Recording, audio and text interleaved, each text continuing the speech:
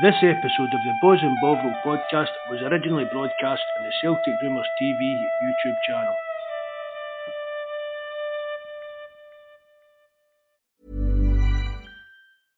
Hey, I'm Ryan Reynolds. At Mint Mobile, we like to do the opposite of what Big Wireless does. They charge you a lot, we charge you a little. So naturally, when they announced they'd be raising their prices due to inflation, we decided to deflate our prices due to not hating you.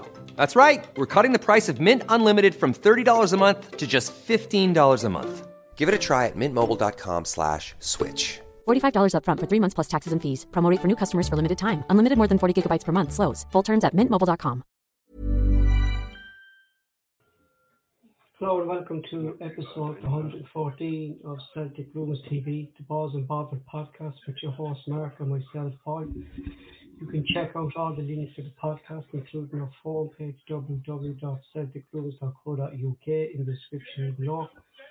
Hopefully Terence, if he's on the live chat, might be joining us tonight, but we'll play that by year. On tonight's show, we look at today's match reaction to the victory against Dundee United. We look at the strength and depth in the squad.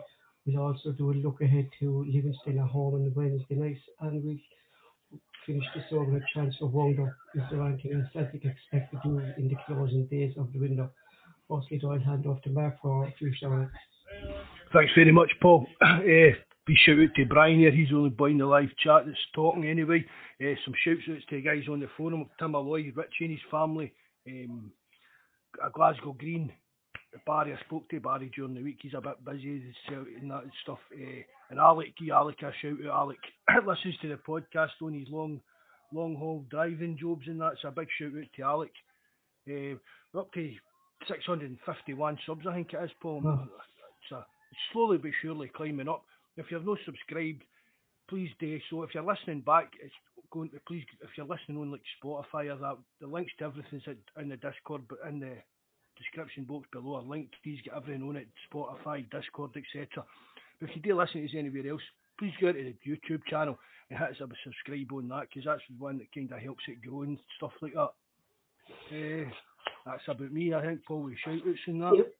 So Celtic travelled to Tannadice to take on Dundee United. The final score: Dundee United 0, Celtic 2. And to start the lineup: Hart, Johnson, Vickers, Starfelt, Taylor, McGregor, Hayase, Moy, Abada, Yata and Kyogo. The subs: Bain, Haksabanovic, Turnbull, Kyogo, Kobayashi,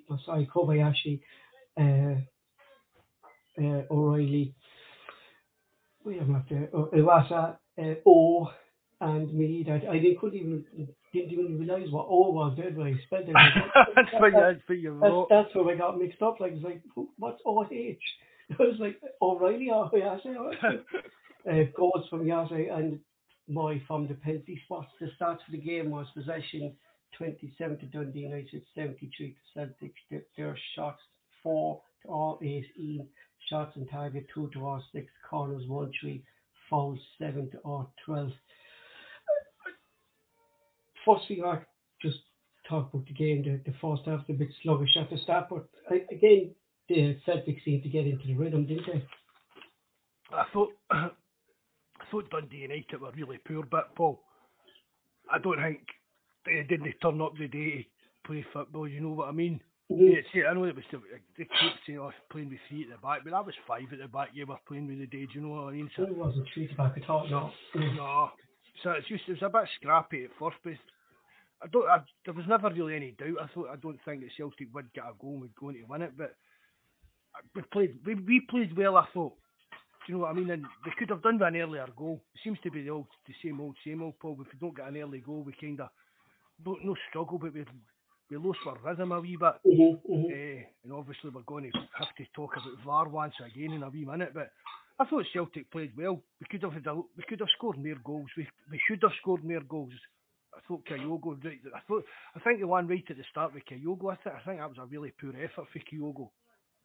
I could have done a lot better with that. Maybe it was just because it was so early in the game. I don't know. I think he could have done a lot better than that. But no, Mark. Like, think about Kyogo. Like, you know, it's fair enough he's top scorer in the league, but it more starts to be. He needs about 4 chances before he gets one. Right. Do you know what I mean? Like you said, Mark, top strikers only need one chance and they punch you. Do you know what I mean? But Kyogo doesn't do that enough, does he? No. He's just not clinical enough. There Mikey's saying it as well, Dundee with that, we're honking. Aye. But Mark, they're going to slug it because they're down the bottom of the league. Like they want these points, but you know, be honest, like he was at the game today, so he probably won't be on. But as a Dundee United fan, and you're playing 11 men at home, Mark, you're going to be a bit pissed off like you didn't have a goal. You know what I mean? Aye. Oh. I would think that anyway, Paul. Mm-hmm. I really would. I don't think there's any excuses. I'd rather to lose having a goal rather than lose having 11 men mark at the ball. Do you know what I mean? Like they two shots target, but are they troubling Celtic those shots, Mark? Not really, like, you know. If they maybe get one eye in the goal difference if it comes down to the relegation battle, maybe. Mm-hmm. You know, but you know, I don't. As you said there, Paul, if you're a Dundee United fan, you're not happy. You can't be happy with that performance today. Just that's not the performance as such, but the approach to it for your management team. Mm-hmm. Looking on today, Mark, can you understand why they're down in the relegation battle? Maybe they're playing like that every week, aye, Paul. Mm-hmm. You know, I mean, they're only not going to get you goals, though, Mark, is he? Do you know to keep you up? They've never kind of seen that striker, Mark, that's always getting 10, 15 goals. Like I see Fletcher now as a player just holding up the ball, having players trying to play around him. Aye. I just like, this is as they say, I've said it before, I've spoke to Mikey on the phone about that, Paul. See a lot of the teams in Scotland, they seem to just like sign players that are available. Mm-hmm. There's no actual kind of thinking towards them signing who, it's not a case of, I need this type of player. It's a kind of case of they look and say, who's available that I can shoehorn into my team? And I'm surprised at Dundee United, Mark, because when we had Jonas on there last season, and he was telling us about the structure they had. Do you know what I mean? Like they bring in these young players, they progress on and things. And as you said, they're going out then buying kind of has-beens. Do you know? That can take a wee while to come to fruition in that, Paul. Do you know what I mean? When you're setting up at like your academy to produce players and that, but they brought in a young boy who was only 16 or something today, didn't they? I think he could be. Hopefully, Mark, he's a career ahead of him because he looked like a runner anyway to me. You know, he looked like a player that could do a job for them, like, you know, because I think they need young blood in that team, like, you know. Aye. You know, I think personally, Paul, I think I need a kind of gut out of players and kind of start letting. You've got to. I mean, it's like I've said it before, Paul. You've got to give managers in that a bit of time. Do you know what I mean?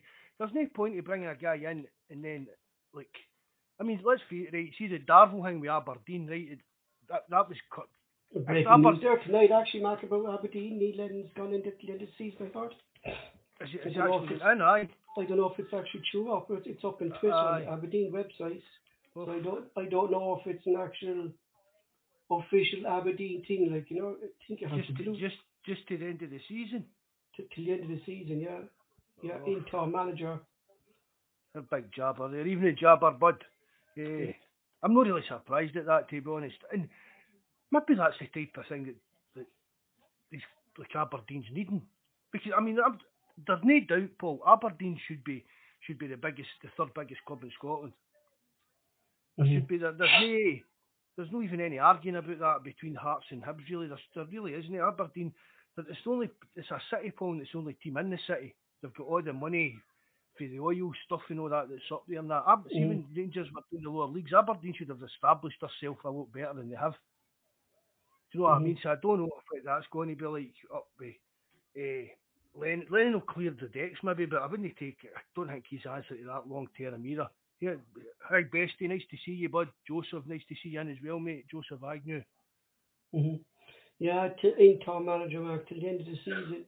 But do you know what then, Mark? Like, if you're intern, there's always kind of a disadvantage as well. The players know you're probably not going to be there next season. Do you get me?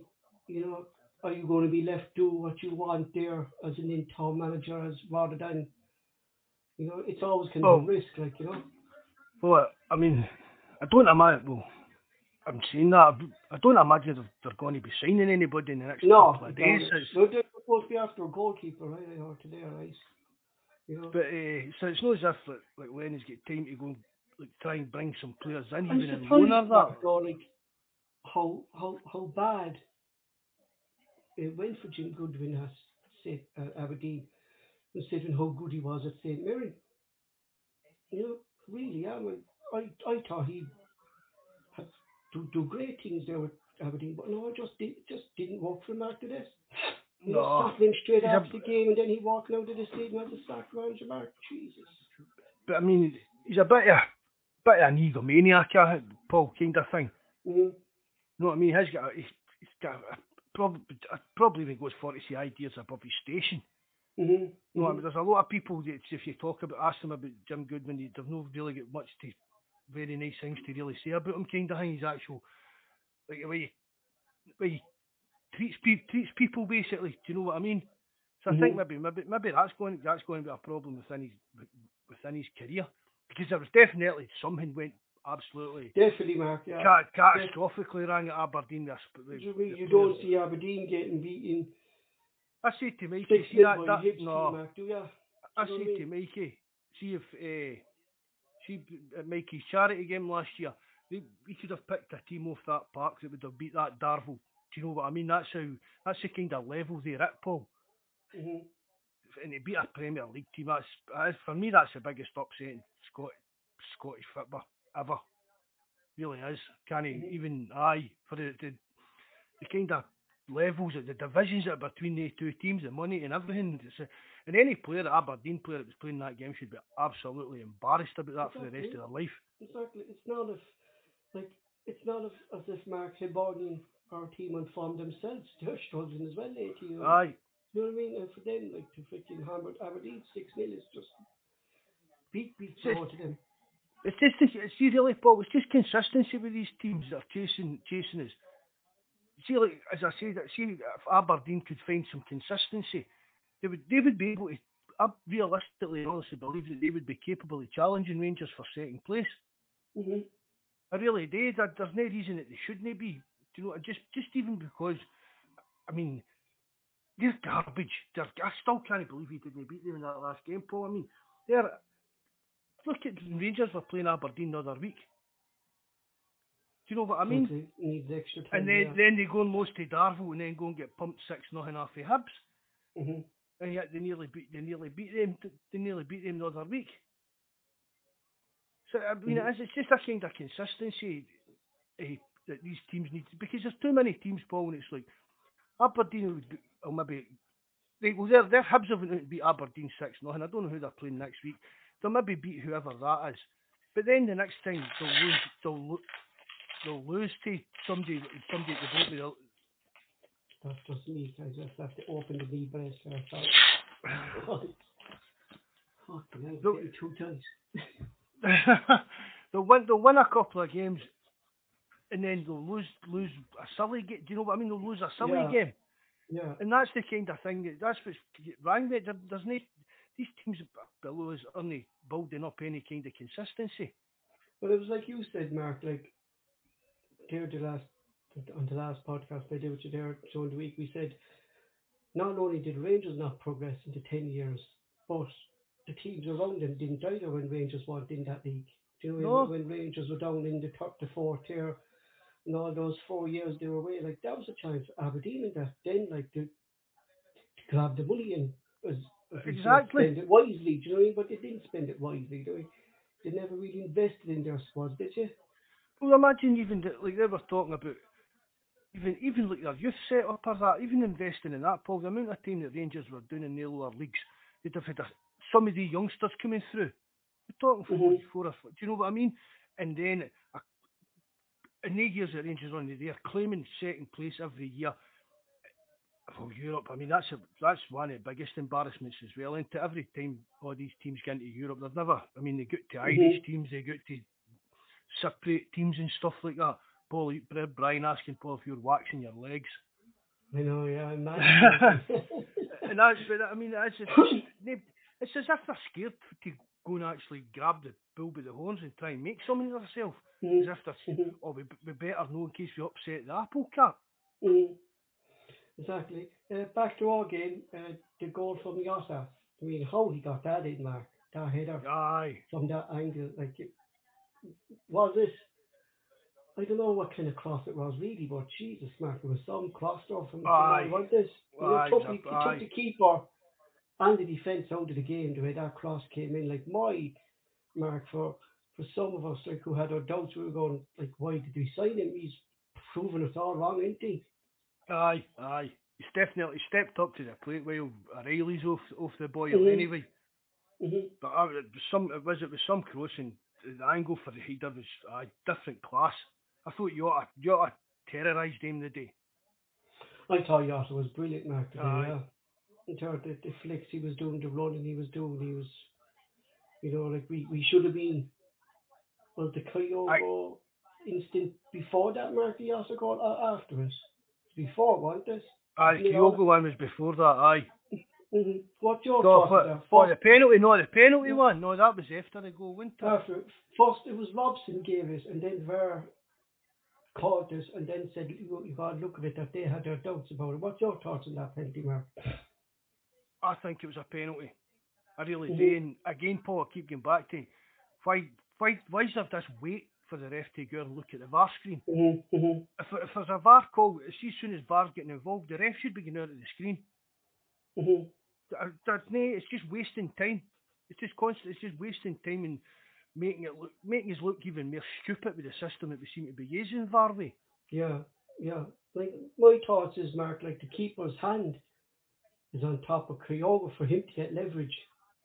Do you know what I mean? If he hit him with one hand and then hit the ball with the other one. Yeah, exactly. But see, as well, Paul, I'd need to look at it back, but we know if it's a shout for handball for that as well. When the keeper's put the ball, it's hit half a Dundee United players there. I think it has. For one of the angles, it looks as if it has one of them. I'm not sure if it's his chest or no. And even the Moy penalty, Mark. Like, why wasn't that player given a second? That's another thing as well. I know. It was a clear intent to hand the ball. Like, if it's clear intent, that's the yellow card. So that should have been a red card. So is this bad referee, Mark, or is it just consistency? I actually don't know what to make of it anymore, to be honest. I'm the same, Paul. I mean, I was never one that bought into the big conspiracy stuff and all that, but I always believe if you're a Rangers supporter or a Celtic supporter or whatever, you subconsciously favour them. Whether you do you know what I mean? Whether you're intentionally cheating or no, subconsciously you'll maybe see something that you should see. Just your mind, do you know what I mean? It's in your body that's as a team you support. So I never kind of really bought into it to that extent, but this VAR's making me really wonder about it. It really is. It's just. But then, like, if we're talking about consistency, like, you see Willie Cullen then yesterday are two identical tackles, Ryan Jack and Ting, and there's no red card in for Jack. I know. That was a scandalous tackle. That was scandalous. You know that those Hail, Welshie bud. Nice to see you in, mate.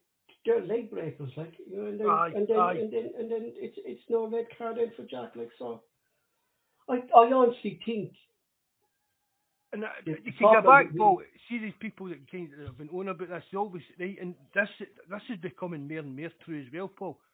Say to yourself, would that have get gave against? Do you get what I mean? See if that had been a St Johnstone player tackling Jack like that. We've red card. Aye, exactly. Well, my problem is now, Mark, with Willie Coleman. This was I was thinking the last couple of days. Do you remember when Stephen Gerrard was there? They wrote this letter, 8-point thing, complaining about Willie Cullen ref their games. And he never got a referee a Rangers game again that season and for a long time. And since he's got him, he's inclined to give any decisions really against Rangers.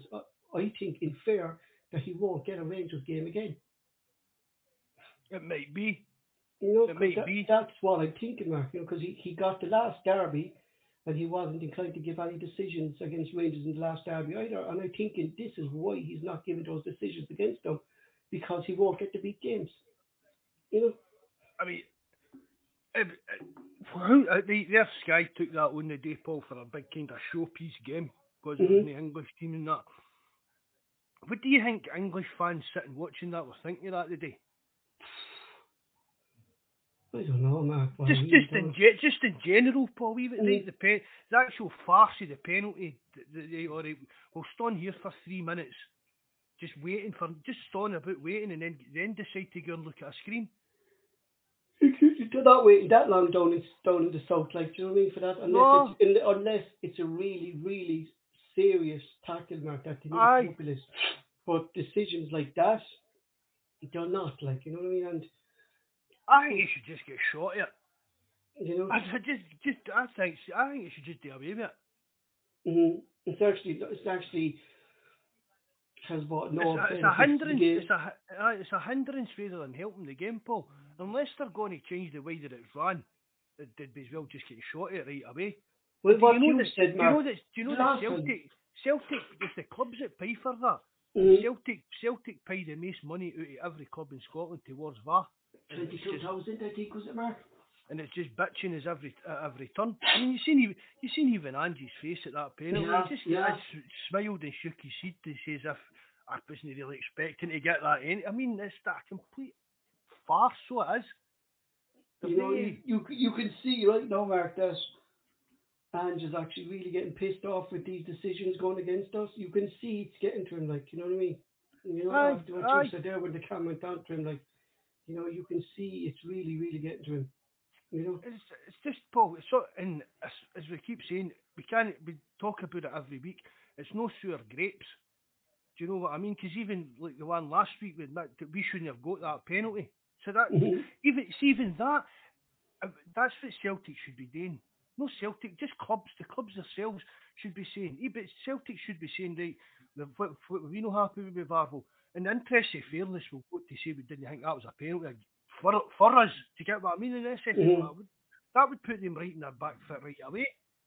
If you're saying you gave us a penalty that we shouldn't have had, we'll take it, but we should by the laws of the game, that shouldn't have been a penalty. So again, you're not in there with sour grapes. You're just highlighting times that this just isn't doing the job that it's expected to do.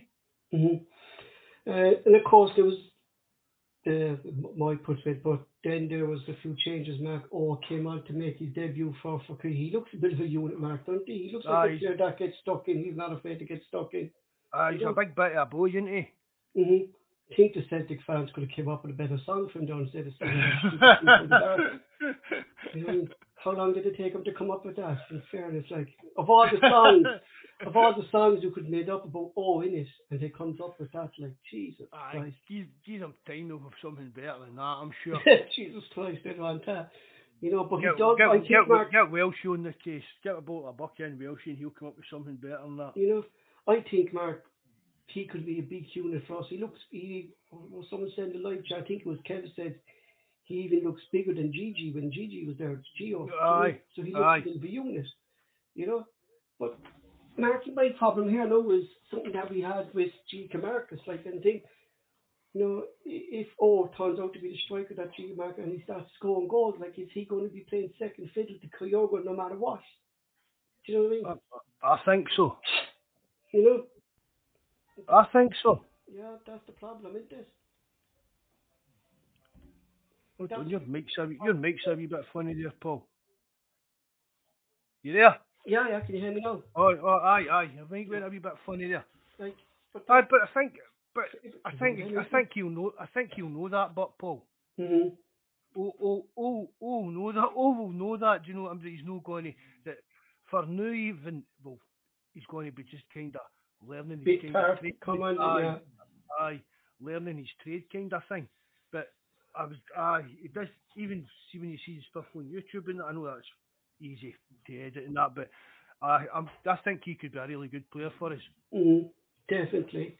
It seems to have made, I mean, I've said I thought Big Gio was our best out and out striker. I mean, many first touch goals did he score when he first came in and that. But I think this big boy, I think he's got a bit more to his game than Gio Camarcus. Yeah, he seems like what I kind of be looking at him there. He seems like a lot of his goals can be outside the box as well. Like, you know, he's not afraid to take a shot, is he? He seems to be that kind of player that'll have a dig for quite outside area, quite deadly inside area. What about the cross at the end of the game? Well, Jesus, it was a shot missed by me. That was so cross, like, you know, really, really was like, was some cross. So 9 points clear, Mark. Like, I don't think there was ever in doubt today, Mark, after Celtic got the first goal, but it keeps the pressure on. And one thing I noticed today, Mark, was our strength in depth. With the bench there, our bench today looking very, very strong, didn't it? Aye. I mean, apart from Bain, into really, it was quite frightening if you're an opposition player and you're seeing a bench like that.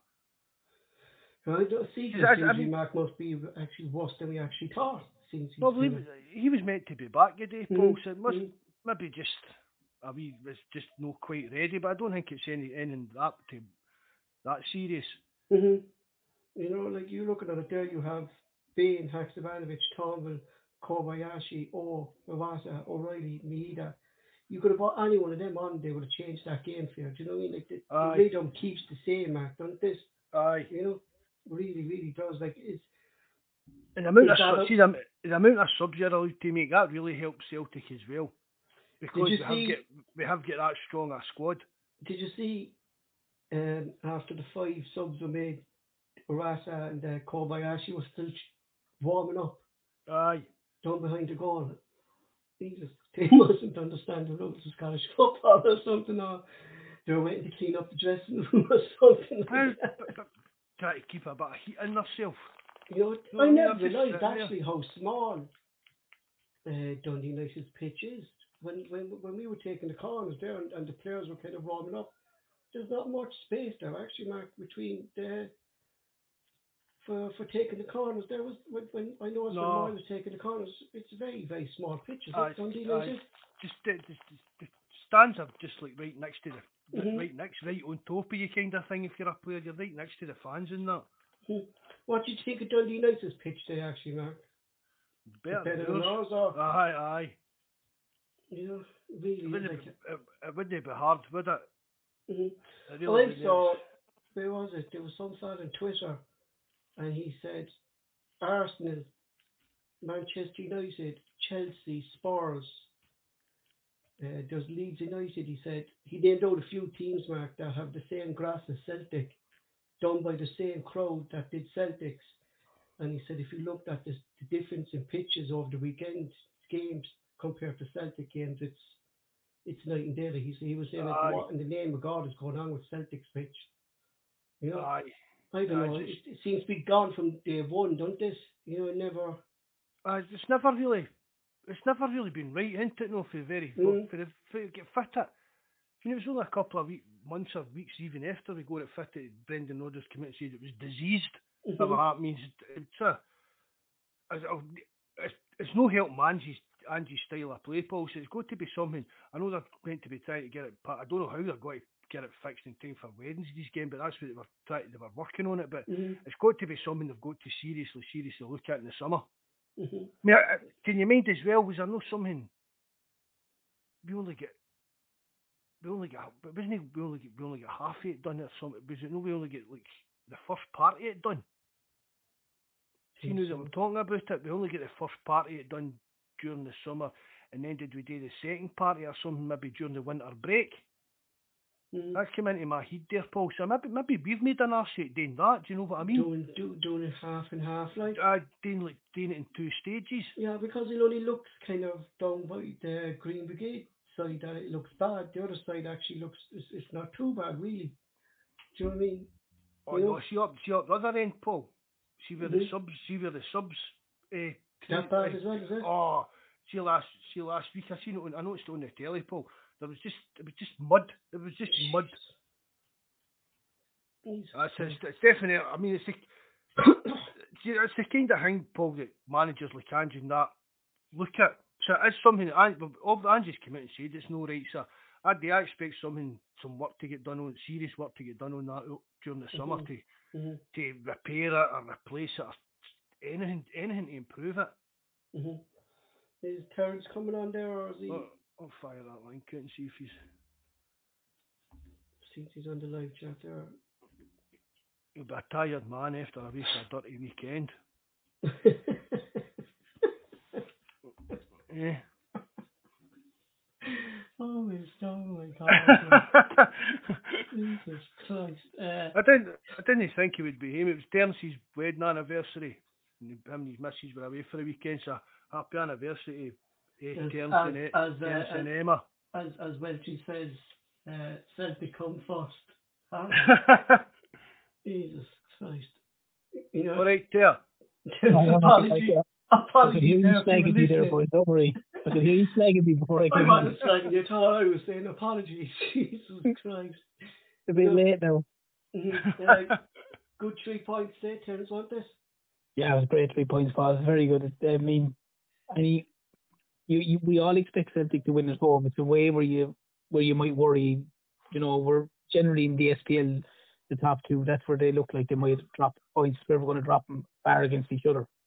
And, you know, it was very, very, what I saw of it, I didn't see obviously all the game, boys, but I saw a good bit of it. I literally came in and the goal was scored. So, yeah, look, they were well on top. Dundee United, as I've seen, like Michael was saying in the post there, like they're not, some of these teams at home, like they are embarrassing because they're not even trying to play football against us. I know someone might argue the point that it's hard to do it, but you're at home. You should surely, you know, try and muster something. You know, I mean, the fans expect, the Dundee United fans are guys going to work all week to pay for their season tickets, and they're turning around and having fans have been through the horrors this year as well. So they make it. Celtic are a very good side. They press very hard. They press very well. They work really hard. But that, you know, you have to take, I don't say chances, but you have to be courageous in your decisions and say you have to kind of press Celtic as well. If you leave Celtic have the ball all day, they'll, like Dundee United are lucky it was only 2. You know? Evening, Mick. Nice to see you in again, Mick. Nice to see you, bud. It's like what turns to there, Mark, like the scoreline really didn't reflect the game. Like it could have been a lot more. You know, their keeper made a few saves and we missed a few chances, but it really could have been another thumping for Dundee United today. And it probably should have been, Paul. Mm-hmm. I mean, it really, we made enough good chances that we should have got a couple more at least, but it's just, when it's Terence says and Mikey says, it's horrible to try and, it's horrible to watch when you're trying to break these teams down. Because you think, well, we always say if we can get an early goal, they need to come at us. But I don't even think Dundee United would have done that today. They still don't, Mark. Neither, they just don't.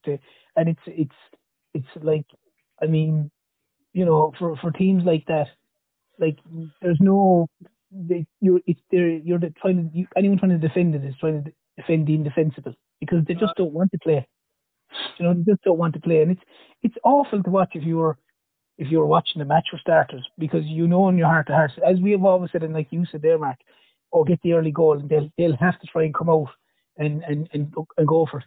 You nearly think some of these teams are going, well, if we lose 2-0 or 3-0, we'll accept it. You know, we'll accept the 2-0 loss to Celtic. No one expects us to win anyway, but we don't want to get another 9-0 thumping or lose 5-0 or 6-0. They just feel like themselves, okay, we conceded 1, let's just keep shutting up shop, let's try and make it as awful as possible, and if we concede 2, fair enough, and we're happy enough with a 2-0 defeat. That's the way it comes across at times. I believe that, Terence. I do believe that. Like the question you asked there, the question you asked there a while ago when we were talking about VAR, you said, what would Down South think watching Celtic today being in the prime slot for TV? And so, flipping on the other side, what would Down South think, Mark, watching the standard of football by Dundee United against Celtic?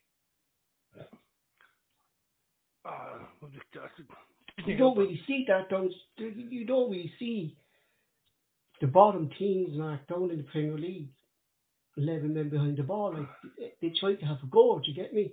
Aye. They try to get points off you, do you know what I mean? You know, like, I think that's just typical Scottish football, Paul. Yeah. You know what I mean? It's not a great advert there, but Mick's saying there, people wonder why we can't get a good TV deal. Yeah, it's that way, Mark, like, because if you're watching that, then you're watching any time a team plays Celtic, where on the telly it's 11 men behind the ball, bar 1 or 2 teams, and that's it. You know what I mean? Right. But it's supply and demand, Paul. Mm-hmm. I mean, is Celtic and Dundee United in demand? Take away your supporter of Celtic, but a general footballer, most of them wouldn't watch it. Whereas if you had, for argument's sake, Man United and West Ham, just combine West Ham are near the bottom, Man United and West Ham, football guys who like the football would watch that 10 times quicker than they'd watch Celtic against Dundee United, because everyone will tell you how bad they say the Scottish football is, the standard is, the play is. That's all you ever hear. You'd hear, Paul, from your buddies at work. I'd hear from my buddies at work that are whatever team they support, and I always get questions like, why do you support Celtic? Why do you support the Scottish team? There's only 2 teams up there. Yeah, you know what I mean. You know, so it's very hard at times. Like you or Mark just said there, when it comes to negotiating pay deals or television rights and all that, it's very hard to say, oh, we have a top product, because they have two sides, Celtic Rangers, and the rest are just, the rest are without trying to be rude, they're nowhere like. I mean, do you think, like, I mean, I don't watch much of the pub league at all, you know what I mean? But do you think, like, neutral fans, like down in England or that, would say, oh, there's what you're saying, Terence, but like, see if Man U's playing West Ham, there's neutral fans that will tune in to watch that. Mm-hmm. Yeah. Do you think there's neutral fans tuning into Celtic? No. Do you know what I mean? As in to the extent, I don't mean getting up and it's a 12:30. I mean, if you're down in England and there's a game on at 12:30, you've got to stick it on. If it's a Celtic or Rangers game, you've just got to stick it on anyway if you're a football fan. But I can't imagine there's many saying, oh, there's Celtic. I mean, we're on at 12 o'clock next week. Do you know what I mean? Oh, there's Celtic on at 12 o'clock. I'll get up and get ready for that. And that's what I'm saying. They don't have that draw, Mark. They don't have that draw. Neither of the two sides have that draw, Baron. You're a supporter of them, of Celtic or Rangers. You don't have the draw. Whereas as I said, I know lads at work that are football fans of United or whatever, but if Liverpool were playing Arsenal, for argument's sake, which is a big game, or Liverpool were playing, again, one of the smaller sides, they'd watch it. Right. They wouldn't watch Celtic and Dundee United. Like, they'd be like, they might say, I watched 20 minutes of it, man, it was rubbish, and that's all they'd say. Mm-hmm. You know, that's the general consensus I always get from lads at work. They'd be like, man, they're brutal, or that crowd are brutal. And I had this discussion in work actually the other day. Fellas were saying to me, if Celtic and Rangers were in the Premier League, and they were all like, they wouldn't even be in the Premier League, they said they'd struggle in the Championship. This was the general chat at work I had with guys. They were saying they'd be struggling in the Championship, and I obviously disagreed with them. But my point to them was, if Celtic was in the Premier League, I said, how many of those Celtic players would actually be on the Celtic team? Aye, exactly. Because all of a sudden, I said, with the greatest respect, all of a sudden Celtic could have 150, 200 million to spend on players, not 30 million. I said it's the same way as a Brighton, the same way as Brentford, the same as all these other teams. If they didn't have all the money that they get from in the Premier League, they wouldn't be able to buy these players for 10 million, 20 million, 15 million. I said, so the majority of those Celtic players, I said, are 1 or 2, wouldn't even be in the Celtic team if they were in the Premier League, I said. We'd be in a brilliant position if we were in the Premier League, because you look at the size of the stadiums, the second biggest bar Old Trafford in League 4. Do you know what I mean? And yeah, financial fair play and our revenue coming in there. If you'd be able to attract man. If we did get into that Premier League, Paul, we could finish off at stadium. Exactly. I don't want us to join. I've said that for years. I don't particularly want us to join. Go down and move to England. But if it was going to be like a kind of Super League thing across Europe, I'd fancy Celtic to get in. I'd want them to be part of that. I really would. Mm-hmm. We've got to keep ourselves involved at that kind of top level, Terence, whatever we can. Oh yeah. Kind of thing. So if there was anything like that, but for me, but it's people going. It's like there's certain teams in the world that have a kind of romanticism about them. Celtic's one of them because of the history we've got, and it's like Man United. Man United's got a lot of love out of the world simply because of the Munich disaster. But that was when Manchester United came like a world kind of known thing, and people people it's sympathy for them and started supporting them during these kind of times and that. And Celtic for me would be one of, if we were mixing it with these teams and getting the same money as them, Celtic would be more than capable of holding their own against any of the big teams in the world. I mean, I'm even saying your Real Madrids and your Barcelonas and teams like that. I'm totally no doubt about it. When you're looking at players, Mark, and you're going, if Celtics per se were in the Premier League or were in a big European league kind of style thing and it was big money, like players didn't move to Manchester City because it was Manchester City. No, players moved to Manchester City because they're getting paid $200,000 a week, and Manchester City can afford to pay $200,000 a week. And you'll see the same in probably the next 6, 7, 8 months, where you'll have that in Newcastle. Aye. You know, and going to be the next big hitters. Again, what is going to happen with Newcastle, and this fellow was saying that if Newcastle get in to the Champions League next season, that's it. That's another Champions League spot gone in England. The reason because they'll have the money to spend out in Europe and the attraction of Champions League football that they'll be able to bring in a higher standard of player. Do you know what I mean? Well, Paul, you're bringing any standard of player, Paul, a higher standard of player. One, if you're playing in Champions League, I agree with that. But once you can pay the money, like Robinho's a prime example of that. Robinho didn't know whether he thought he was signing for Man United, and it was Man City. Mm-hmm. That was the running joke, like. Celtic podcast move on said, well, you're the one who put up Neil Lennon joins Aberdeen and Barry Robson's assistant manager there in the live chat. Do you want the link? You can come on. Well, I must say as well, Paul, go back to a point just before you were talking about Celtic's pitch. I heard it just before you came on, and it is atrocious. It's shockingly bad. But from my experience of working where I worked before in the golf course, for Celtic to try and lay a pitch in the winter months is beyond stupid. Exactly, Terence. Yeah, because I remember here when we were getting the houseworks done, we laid the grass, but we were getting the works done kind of January. And they said they're not going to lay the grass now. They'll come back in May. March. Normally, because not to get into too technical in the side of it, but for most cases, obviously for the seed to grow, and I know they put down sod, so for the soils to knit, generally it has to be 6 degrees in the ground in the soil temperature, and normally 8 degrees for the grass to grow. So for that to occur, you need to do that right, and I find it amazing to believe that Celtic haven't looked at it. And I know they've done the 3D thing where they were kind of putting this plastic yoke and do that right, and I find it amazing to believe that Celtic haven't looked at it. I know they've mute the one that's open, Welsh. Mute your YouTube screen. Let me turn this in a wee bit. Shut the YouTube screen. Shut the YouTube screen. Oh no, that's you. That's all right now, bud. Aye, I've got to tell you, I'm a phone. That's why. All right, bud. Nice to join. Nice for you to join us. Hi, how you doing? How are we doing? I'm good, bud. I'm good. Good. Did you go to the game today, Welch? Or you watched the whole? No. Stupid 4 o'clock kickoffs. No good.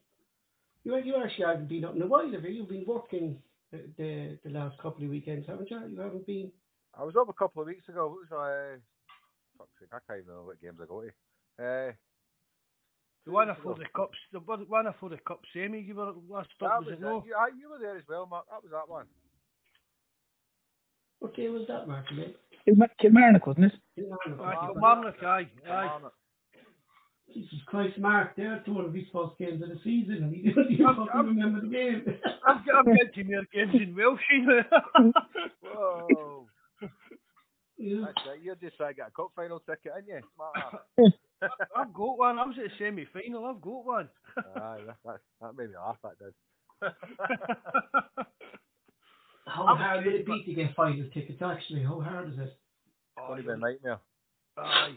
Even if you're a season ticket holder, like, it's still a nightmare. It makes no difference. It's you've got your home ticket cup scheme. People get tickets, but it's corporate.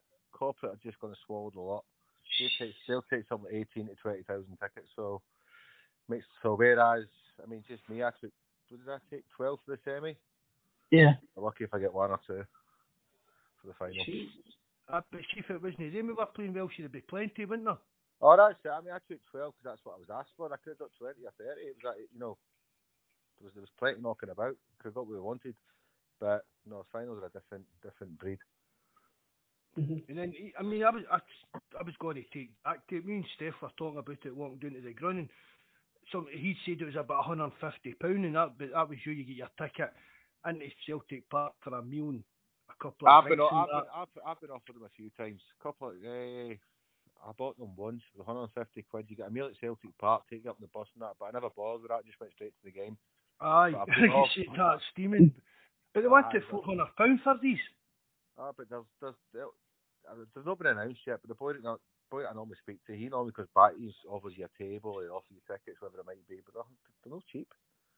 They're not cheap. See, I said I would have paid £150 for me and £150 for Jack just to carry a final and do the. You know what I mean? And that's it. If you do the whole experience, it's not so bad. But that 150 is just a ballpark for what it was the last couple of years. It's no definite for what it is this year. I don't know what it is yet. Right. So we need to wait and see. Well, I'll not be paying £400 for it. I don't love her that much. No. I don't even like her that much. Scandalous, I didn't get the price within this. Rich, you haven't been on for a while. What's your thoughts on this current team under Ange Postecoglou? Brilliant. Best I've seen in a long time. I thought Rodgers' team was good, but this team's much better. Much better. It's the way we're going to change. We've got so many options on the bench. We've got, and everybody comes in and plays the same way, and it's you can't even pick. You'll pick your best 11 who you think personally, but you'll never pick the starting 11. No, I don't think he has a best starting 11. I don't think he wants the best starting 11. I think he just wants everybody to be at the top of their game, and it's whoever's performing or training, whatever it might be, because it's position for position. He won't change the way he plays. He plays the same way all the time, doesn't he? Mm-hmm. So it's well, he came out this week in an interview and he said Sign Arasa gives him different dimensions within formation of his squad. Could we see? But I'm looking at maybe what we spoke about, Terry. That's Jack Welshie. How you doing? Would he be looking at maybe going into York, Mark, with two central midfielders in there with Arasa? Maybe that's what he's thinking there. No, I'm with Welsh. I don't think he's got to change it, Paul. He won't change it. Did you hear what he said the other day there? He was talking about Awata coming in. He was leaning towards moving Kalmak forward, which is what we've been saying ourselves for a long time. That Kalmak sort of just averted into that role so Scott Brown left. But I think Awata's going to be a big part of this last part of the season. What we've seen in Rice and what we hear about him, can be looking forward to big things from Terence, wouldn't you? Well, you would, Paul, because I said all the signs that were given, the reports from when he was coming over, they were all raving about him. I mean, he was obviously player of the season over there. Good player, good ball player, good tackler. Everything that, as Welchie has said, that we've all been crying out for to give Cal Mack, push him up further up, and then give this guy a run in that position and see what he's like. Because as Mark has repeated on here 1,001 times, if you go into Champions League with Callum McGregor in the holding role, you're in a world of trouble. And that's no disrespect to Callum McGregor. As a footballer, he's superb. But in that particular role, he struggles. He struggles in Europe anyway. But I think also the best thing, Mark, about this signing Owasa is that what we saw there now today, Callum Mack made his 400 league appearance, but in those 400, Mark, he played nearly 56 games a season. Now we have this signing could actually progress Callum Mack's career, because we could actually rest Callum Mack. Do you get me? I don't think McGregor's got the kind of Scott Brown bit about him when it comes to that, Paul. I don't think McGregor would accept being dropped unless he maybe. No. Other players facilitate. Not being dropped, I'm saying rested. Do you know what I mean? Even at that, Paul, I don't think want to be that type of player like this, yeah. I think he's the type of if he's fit, he'll be out in that park. I think he's that type of player. You don't think as well, though, when you look at the signings, Ange doesn't buy bit part players. I know people have got different roles and they play different times and stuff like that, but everybody he buys is to play a part. Oh, definitely. And they can play in multiple positions as well, Max. So, I mean, you talked about there, the last couple of weeks. You know? But it's not even what else he's saying there as well. We don't seem to buy squad players. No. They're nearly all starters. They're nearly all technically. You could start them all, like, and you wouldn't look out of place any of them, like. You're nearly replacing, like if you looked at the subs as you're talking there, like look at the subs that came on there, like O'Reilly, Maeda. You know, there are guys just coming on, and even the new centre forward came on. He looks good when he was on, but the team doesn't. Sometimes when you get games and you bring on subs, there's a bit of a dull, there's a dip in the game. It doesn't occur, and it's nearly like in a lot of cases it's nearly like for like, and everything stays the same. And you know, he could have a game during the week, and you could have Iwata, O'Reilly, and Hatate starting, or more, you know what I mean? And he could just change. It's just his changes he has. They're so strong, and they literally. You know, for me, it's so much like for like in a lot of cases. You know what I mean? Taking off Jota, taking off Moy today, who was excellent from what I saw of it, and then bringing on O'Reilly and these other guys, Maeda. It must be frightening for an opposition to look at the sideline and go, "Oh my God, look what's coming on!" Like, I would say Turnbull's the only player that he didn't count as a starter, and he wasn't his signing. Mm-hmm. Yeah. But I mean, he's not. Don't start Pablo. No, but he's getting playing time. I don't see. If you look at the whole squad, I look there and I think he will start at any one time with all them players. But I think Turnbull's the one, unless it's a cup game like last week. But in a meaningful game, he's not playing Turnbull. I see what you're saying. You're not going to see him drop Hayase in the derby for Turnbull, Mark, are you?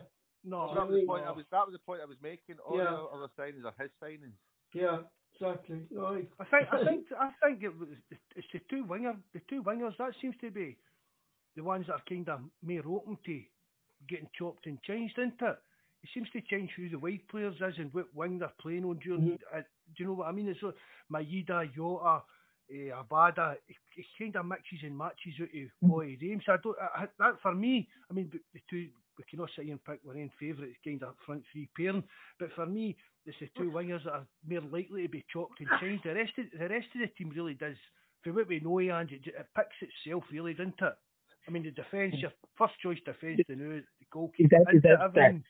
The keeper, the four defenders that start today, and Callum McGregor are nailed on every single week. Every single week. That's a done and dusted. And after that, obviously, I think Hatate is certainly becoming more and more, as you said, a nailed on starter as well. But certainly the Hart and the four boys that started today, and McGregor in that role that he's been in for the last good while, they're a certainty on the team sheet every week. Like, regardless as to look up much. Terence, see if they're all fit though. I mean, I like Starfelt as a defender, is brilliant. I think he's super. But he's broke Kobayashi in because he's left-sided, and that'll make a difference if he gets a run and he can play just as well and just as strong. Then it changes the balance a wee bit and how the ball comes out the back.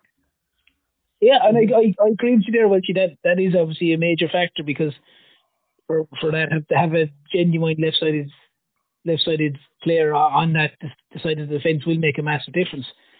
But like, it would be extremely, extremely harsh to drop Starfelt, because he doesn't. As I said, the short is his to lose. Is the way I'd be putting it as well. Unless your man comes in some games and has an absolute blinder, but for me, Starfelt hasn't done a whole lot wrong. You know. Totally agree. You need backup and everything else, but I just think that he's broke Kobayashi in for that reason. I mean, I like Starfelt, but I think he's broke Kobayashi in for that reason. Sorry, Paul. Do you ever think? And I think I know all the answer to this. Do you think he'd ever bring Kobayashi in and play three at the back? No. I don't know. Like, you know, he just seems to be stubborn and stuck in his formation, Mark, don't he? Aye. You know, like how many times did we say last year to Europe? Do you know what I mean? I don't know. Like, you know, I don't see him ever change. I just proved that he won't change formation. Yeah, no, I don't think he will myself. I was just curious to see what anyone else would think. You know, even if we're drawing the game in the last minute, all we're hearing from players and from Ange himself is if we get a late goal, it's trust the process. The team knows what they have to do. We know the formation. Players know where they have to be. You get me? You know, so I don't think he's going to change. Like, I mean, this is the way he wanted to play football. He said, you know what I mean? Is that maybe a weakness in him? Could be, Mark. Yeah, definitely.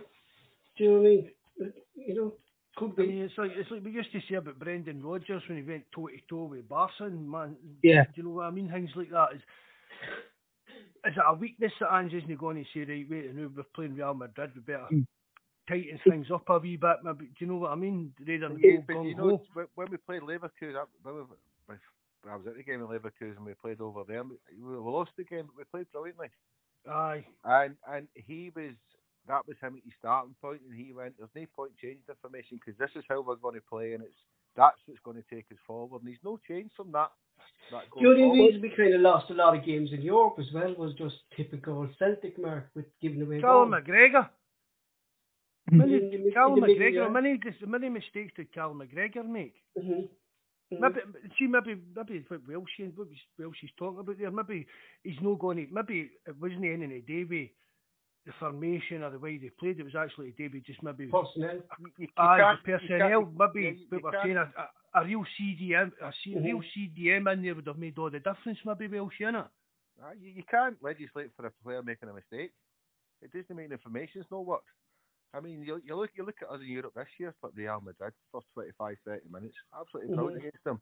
I don't like the lost 3-1, but we were brilliant. You know, we played great over in Madrid. We had our moments. Leipzig, we got picked off by a better side. Right. But that's the fact is they're better sides. Let's not get away from that. But it's all about the learning process. And you look at the teams with the players we had. You got Matt O'Reilly, who was playing for Milton MK Dons. You got Kyogo, who's come in. Hatati, who's 23. You know, we build on this. But the only thing I would say, though, Welchie, is a very fair point. But do you not think that at times in the Champions League, in particular, that Celtic, in the sense that what Ange was doing at times, was very naive? In the sense that I've said here loads of times, the reason that the players are playing with Leipzig and the reason the players are playing with Real Madrid is that they're better players than Celtic players. No, but the formation shouldn't change. The way you want to play football doesn't change. If you can't go from playing a certain way in league games, and you say, right, we're going to play 10 men behind the ball here and see if we I'm definitely not saying to play 10 men behind the ball for any stretch of imagination. But I'm just saying, in Europe, a lot of cases it can be a little bit role reverse where Celtic won't have as much ball clearly as they do with the SPL. I think we'll be much better next season purely because of last season. Well, this season. And I think that's what he's trying to get. I mean, these boys are young. Play your football the way you should play. You can't legislate for somebody being better than you for making mistakes. Oh, no, I'm not legislating that, but I'm saying if you look at the better sides in the Champions League, they all play with a genuine holding midfielder. Celtic didn't. But you can. I'm not disagreeing with that. You can change the formation. Look at Spain at the World Cup. Spain at the World Cup played the same way we play. And they never changed anything at all. And for the 93rd minute, they were still playing the same way when they're 1-0 down. That doesn't win games. But I think it's just once a manager's got it in his mindset, that's how we're playing. Yeah. Well, it's not necessarily changing how we play. It's just, for me, I would have just thought to be a little bit more practical in pragmatic. Yeah, in the sense that maybe you might play two fellas holding rather than just the one. That's all I mean. The rest of it can still have the winger, still have the centre forward, still have the number 10 going forward, but maybe just have a little bit more cover, because when we play the inverted full-backs, we should have plenty of guys going forward anyway. But what I felt what was happening, especially in the Champions League, is we got caught rotten so many times that with balls were played through, and there was times it was only Starfelt and Vickers covered. And the next goal, no, Yaman's fantastic. I'm not again comparing, but Celtic were caught rotten for that goal, you know, in the next goal, and even once or twice against Madrid they were caught rotten. I know there's a huge difference in caliber and talent of player. Don't get me wrong, but that's all I mean. I just thought if Celtic were a little bit more pragmatic and played maybe two fellas holding, it might have given a little bit more cover. That's all I ever thought. Definitely not change the way they Celtic play, but maybe just be a little bit more, you know, pragmatic. Lennon-esque, a wee bit more Lennon-esque. Yeah, we're not even so much that, but just a bit more clever. No, but I mean, it's fair do. I mean, that is the kind of thing. I mean, you can't argue with Lennon beating Barcelona. Do you know what I mean? He done it, and that was what we're saying. But as well, she's saying as well, some of the football we did play in Europe, and again, would things have been different if we had maybe a better quality striker in there? Again, this no doubt. We'd look at the mistakes that were made and how we got beat and stuff like that. But you've hit the nail on the head there. See if we take more chances, we could have been the game altogether. Is that the difference? Is that what it's like? I keep saying it, Kyogo for me, he misses too many chances to be an out-and-out striker, in my opinion, right? But is that the difference? And could we afford to go and get a striker that's going to be that kind of, he'll take the 1 out of 2 chances rather than the 1 out of 4 or 1 out of 5 Kyogo is? Because when you're going for these kind of strikers, I mean, you're talking serious money, ain't you?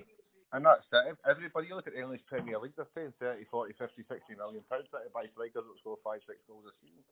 You know, it's the hardest thing in the world is to buy a striker that's going to score 1 out of 2. You never know, lads. We could have actually picked up another German like we don't know till we actually see it. And let's not make no bones about it. Kyogo scores 10 goals in that Champions League. There, he's not here this season. Exactly. Aye, fair dues, aye. Yeah, exactly. That's it. Like you're scope. A many goal. I don't think it's never going to happen. But imagine how many goals you think Dembele would have scored in this team. Oh, scary. It'd be frightening. Aye. I'd say he was like maybe that. He'd be the kind of striker. He would have made a real big, massive difference to this team. If you're going to talk about ex-strikers, well, go as far as Gary Hooper. How many would he score in this team? Mm-hmm. Gary Hooper would love the chances we're creating. These balls in around the 6-yard box mark. He's the type of striker that would live off them. Do you know what I mean? Aye.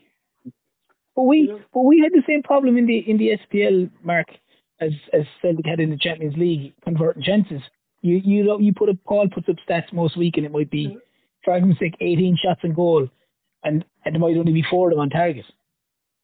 You know that was similar in Champions League. There was a bundle of chances. That form from the Champions League at the time. Yes, I think there was a stat at one stage. I think they had something like 84 chances created in the Champions League, and they scored 2 goals or 3 goals. And one of them was a kind of a deflection in. So that was a terrible. Sorry, that was a terrible thing. Confidence, though, not Champions League. We're playing Real Madrid. These are young boys. So it is massively confident. You could play Abada in the first game against Real Madrid. There was 1 or 2 chances that if it was against, for argument's sake, Dundee United or St Mirren at home, he's taken a touch or 2 and he's probably burying it. Whereas they're probably saying to themselves, like you're saying, oh my God, I'm playing Real Madrid. And when the ball comes, it's snapping at it and snatching at it and, letting fly at it. So from that point of view, I understand where you're coming from, Wilgie, that they all are very young lads, and I appreciate that. But I was just kind of saying, it's like in the SPL, they get bundles of chances, but they might only convert a very small percentage of them. They still might win 2 or 3-0, but they might have had 18 shots on goal.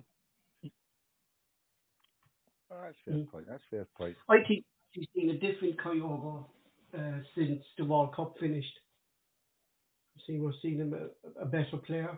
Same with Bawz. You said, Paul, that he seemed to, you thought he'd went down a bit with all that not going to the World Cup stuff and that, and you might be right, because I mean, he has come out the traps flying again. You don't think Ange takes a lot of credit for that, though, for sticking with him? Probably could. Well, giving him confidence, like when you have a striker, G. Marcus knocking on the door, wanting to play, and like, it's what you're saying there. When Kyogo was Ange's first signing, it's kind of one player I kind of want Ange to see fail. Do you get me? But when you've got one striker, when you play with our system, you're going to play one striker up front. That must be hard knowing there's somebody else chatting at the door trying to get in and, I've missed that chance, I'm going to miss the next game stuff. But well, that's what I was going to say. No. Yeah, but this is like the point I made there to Mark there a while ago, like, is that we signed who's looking at the things on YouTube and stuff like that, the lad can score goals and he has the physique about him. But if we're going back to the stage where Kyogo and scoring is all going to be second fiddle again. Do you get me? Kyogo's the man. Kyogo's the man. He's on form as well. You can't knock him. Well, that's what I'm saying. Yeah, I think Kyogo's a great player. I stuck by him. You don't just drop a player because they've had one bad game either. No. You have to say that, Mark. I stuck by him week in and week out. I mean, I've always been in the camp that, I mean, I thought Giakoumakis should have had more game time because I thought Giakoumakis was a better number 9. But you know, especially after the World Cup, the stats speak for themselves. Kyogo's he's doing what he's there to do.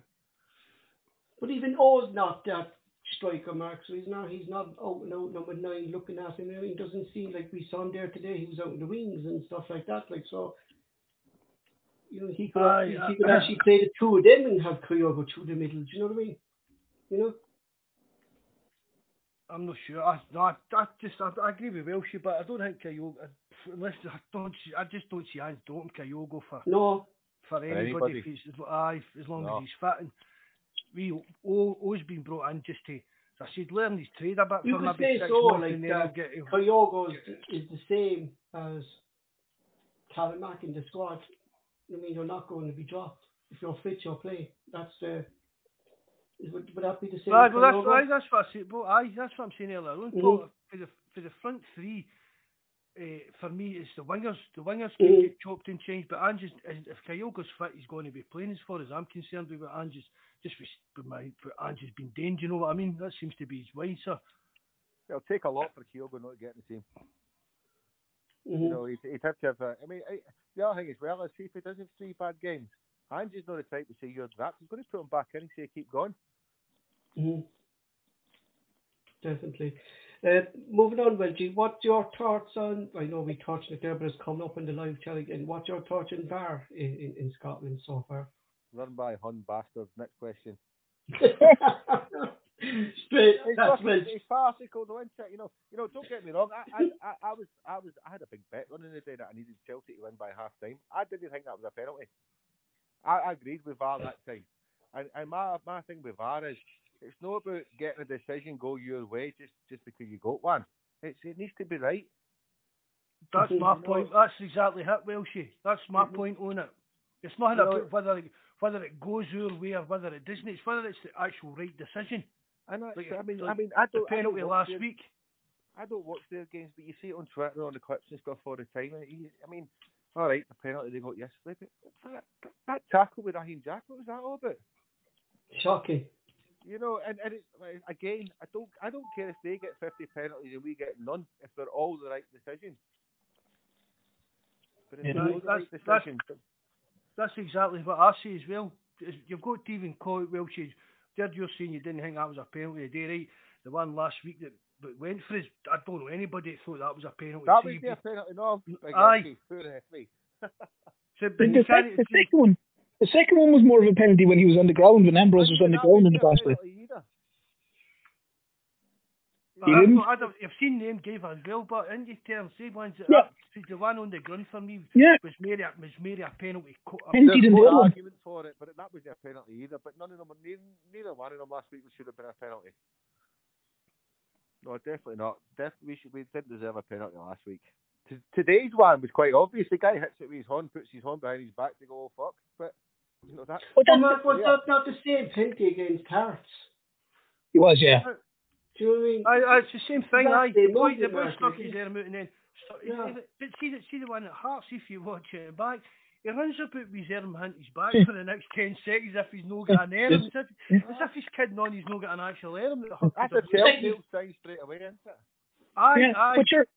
But you're not even that, Mark. If you look at it today, the question you'd have to ask is, how can the referee how the referee gives the first one which he thinks is a penalty, which clearly the keeper gets a punch in the ball, and then there's a natural coming together. It's just going to happen, and he doesn't give the second one. Like where your man puts his arm out, he doesn't give that as a penalty. It actually goes to VAR basically. You need to look at it. It's a clear penalty. Aye. But he has no problem giving the first one, which isn't a penalty, and he misses the second one, which is a blatant penalty. So you can question the referee, like. If he's not seen it, that's fine, and that's what VAR's there for. Mm-hmm. There was the Red watch Mark down in Sky Sports, the Father Gallagher. He actually came out with the Kilmarnock game, right, and he said that sometimes in a ref's match, if he knows he got the first penalty wrong, he tried to even it up and not give a second penalty. So that could have happened last week against Kilmarnock. You know? I think things like that, they kind of play a part. Just trying to even it up. I've heard a few ex-referees saying that before. Mhm. They try and, if they've missed something like that and they think they've missed it, they'll try and even it up if there's one later on. But That's again, been it's going what on for Welsh years. says. But it's what you're saying, Welsh. It should be that. It should be the right decision at the time. Mhm. Whether it's for your team or off your team, at least you know you're playing a fair playing field. The problem with VAR for me, in my opinion, I mean, you've got your offsides. Offsides should be a matter of fact. It's a line there that does it. The referee misses it. You're offside, no goal or goal, whatever it might be. But the trouble is with some of these penalty decisions, well, a lot of these penalty decisions and even red card decisions, they're still coming down to opinion. And ridiculous, and it's taking too long. The ones that get me are when VAR make that decision on an opinionated decision where the referee should make the opinion. If he gets it wrong, he gets it wrong, but he should make that decision. I've said that all along for VAR, Welshie. Yeah. It should be the referee that's making that call. Yeah. As soon as there's a bar shout, it should be the referee should be right out of that screen to watch. Do you know what I mean? When it first came out in England, you always knew that when the referee went over to look at the VAR screen, his decision that he made on the pitch would usually stand. Yeah, exactly. Whatever it might be. But it's when there's a decision that he's waiting for, and VAR go play on. No, that's wrong. Get him to look at it and make that decision. It should. I can't remember. Was it Tom Boyd that said it the other week? It's as if VAR's refereeing the games rather than the referee. Andy Walker said it, and it was the first time I've agreed with him in fucking years. That's what annoyed me. But that's what it's like. It was one put the other week, Paul, but you actually saw the referee saying it's no my decision. Yeah, said that after the game, didn't he? Beat. That was beaten. That was beaten. Yeah, it's not my decision. I'm looking going. To me, it's not your decision. You're the referee, like, do you know what I mean? Jesus Christ, like, you know. I say, hopefully, Terence was the last. I said to you last week. They're trying out this. That everybody can hear what the ref and the VAR's talking about at this World Club Championship. Next week that starts. I'm not sure, but they're trying that, and if that becomes part of like the worldwide VAR system, I can't see that going down too well in Scotland. You know yourself, Mark, when you're storming at the games, right, and then you've got that pause for VAR, and you're waiting for a minute, 2 minutes, 3 minutes, 4 minutes, whatever it might be. All of a sudden, the decision's made, and the first thing you're doing is you're checking your WhatsApp pages, you're checking your messages for somebody to actually tell you, was it right or was it wrong? Because at the game, you've only seen that split-second action in that minute. See if it was on the big screens and it was communicated to the fans, that would be 100 times better. But it's exactly that. It's exactly that, Welsh. As I said, I'm a big rugby fella, and that's what's done in the rugby. And the problem is, Mark, that I don't understand is, like, if you've got nothing to hide, why can't it be done? Like, if you've got nothing to hide, why can't it be done? It's easy. Ask a simple. All you have to do is ask one or two questions. Is there any reason I can't award a penalty? That's all I need to do. Is there any reason I can't award a penalty? And the referee's looking at that, and he can ask the TMO for advice. Is there any reason I can't award a penalty? The referee makes the final decision. And if he goes, and he looks at it and he goes, yeah, he's moved his arm, that's a penalty. Or, no, he got a toe to the ball, it's not a penalty. You know, it's not that difficult for them to have a communication between the two of them, and everyone can hear it, and they can be literally sitting, looking at the VAR screen, and then everyone hears what's going on, or on the big screen, or whatever it is, and everyone sees it. Like, why can't they not communicate? Like, if they're not, yeah, they're not meant to be hiding anything. As I said, in the rugby, I'm a big rugby man, and you'd hear the referee, and he'd be on the big screen, and you'd be going, is there any reason I can't award a try? And the TMO would look and he goes, my decision is a try. Is there any reason I can't award a try? So the same way that a referee in Scotland could go, my decision is a penalty or is not a penalty. Is there any reason to overturn that and to give them a penalty? And if he looks at it with the fella in VAR and he goes, actually, do you know what? I got it wrong. Your man has put out his hand. It is a penalty. It's not that fucking hard to do, like. No. I don't understand why there's all cloak and daggers, like. Keep the fans. It's an entertainment business at the end of the day. You know, and the fans pay their money to go and see the games. It should be, I'm not saying a fan involvement, but put it up on the screens. Let everybody see what they're looking at, what they're thinking about. And if it's an opinionated thing, then you're always an argument over an opinionated thing. As long as the referee's made that final decision, then we move on to the next one. Exactly. 100%. I don't think the referees in Scotland would be too keen on people hearing what they're saying, but they use. Can you imagine us sitting there with our sashes on a big screen? But not even that. But see if you're sitting, I mean, you know what these guys on Twitter and that are like, man. They're out everything like a rash. So every single thing that they're talking about would be dissected to the nth degree. Do you know what I mean? See if they say. I mean, I don't know what they talk. Do they talk like all this? What about Rule 1413B Section C, where it says if his fucking eyebrows fell over that line, you know yourself, Mark. You know yourself, Matt, as a fan of football, whether it's a game you've got, whether it's your own team or whether it's just a normal game of football you're watching, where you're a football fan, you know the ins and outs of most things. Not everything, but you know the most ins and outs of most things. And if you come away from it going, well, I can see why he didn't give that, or I can see why he gave that. Well, you know, that's what it comes into, in my opinion. Aye. You know, if it's stone wall, it's like see what you're saying as well. Aye. It's like what you're saying as well.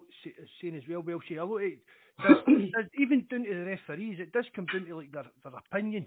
Do you know what I mean? It's like, if it's a penalty claim, you say, how many times do we say to each other? Oh, I've seen them give, but I've seen them no give. So you can't really. Do you know what I mean? But it comes straight. Aye, so it does come down to the opinion, but no stonewall blatant thing. That it's just you've even brought up that tackle for Jack yesterday. That's fucking shocking tackle in any. I mean, they're all gone daft on social media about Fabinho's tackle today in the Liverpool game. I've seen that. That was a terrible tackle. Even he was shaking his head 5 minutes after with the ball was down. He should have been sent off for that. Aye, definitely. Jack's was just as bad as that, in my opinion. But if you go back to the Manchester United game yesterday with Andy Carroll and Ericsson. Do you know what I mean? Ericsson had to go off after that. Like, they're dangerous tackles. These, what do they call them? Kind of sizzle tackles or something? Is it when you kind of go into 2 legs? It definitely does. I mean, it's no difference because it's actually, if it happens, it happens, and it's the rules. I mean, you can tell when a player does something and he knows he's done something. You know, because Fabinho was a perfect example today. He was walking with his hands in his head, shaking his hands because he knew when it went to VAR, he thought, I'm fucked here. I've done that. And it see the thing about it as well, but see, it doesn't mean that they're like nasty players like that, Fabinho or that. But Jack's one was a nasty one. You can tell there's a difference, like, you know. Fabinho's kind of in a tussle with the guy and tried to stick his foot out when he shouldn't have. But I mean, that Ryan Jack was fleeing through there with his 2 feet off the gun. Well, hun behaviour, by that's what it is. Hun behaviour. That's my new I think St. Johnson tweeted before that their red card might get rescinded. And if it does get rescinded, that just shows you how farcical it is because that's the difference in the point. That's what VAR's there to stop. Yeah, but I've really seen that kind of happen now since VAR came in, because Marcus going to the point, you go, well, it went to VAR and they reviewed it. You get me? You know? What? So I kind of don't see him kind of being misleaded, like upgraded to a red card since VAR came in. I'm actually seeing less and less of that since VAR came in. Aye. You know, it's like it's gone too far already. What's this compliance officer and all this? Mind he popped up. He popped up a while ago in a radio show wants to talk about some Celtic decisions, and we've never heard from him since. Yeah, exactly. But people are still saying that. Like, where is he? Like, where is he? You've not heard from him since VAR started. Moving on, I just want to. Ange just come out there and said something about Callamack. Ange on Callamack's 40th appearance. I just said to the lads, they got to appreciate sharing a dressing with a special individual. He'll obviously go down as a legend at this club, and this is the biggest compliment I can pay him. As I said to the players, that he played every game that is his debut, and he's as if he's always got something to improve. He scrapes for everything. He's involved in everything, even that he's done in the Scottish game. They live and breathe. He lives and breathes it. They're amongst it every day by his actions and his words. I still don't go into the dressing room at Lennox, and I don't know what it looks like, because that's Conor McGregor's domain. I remember when he was a young boy, he came down to the end of the season, or the season we have at the end of the season, and he came down. It was him, Fiona Connell, and Darnell Fisher. So I think it must have been about 10 years ago, before he went to North County on loan.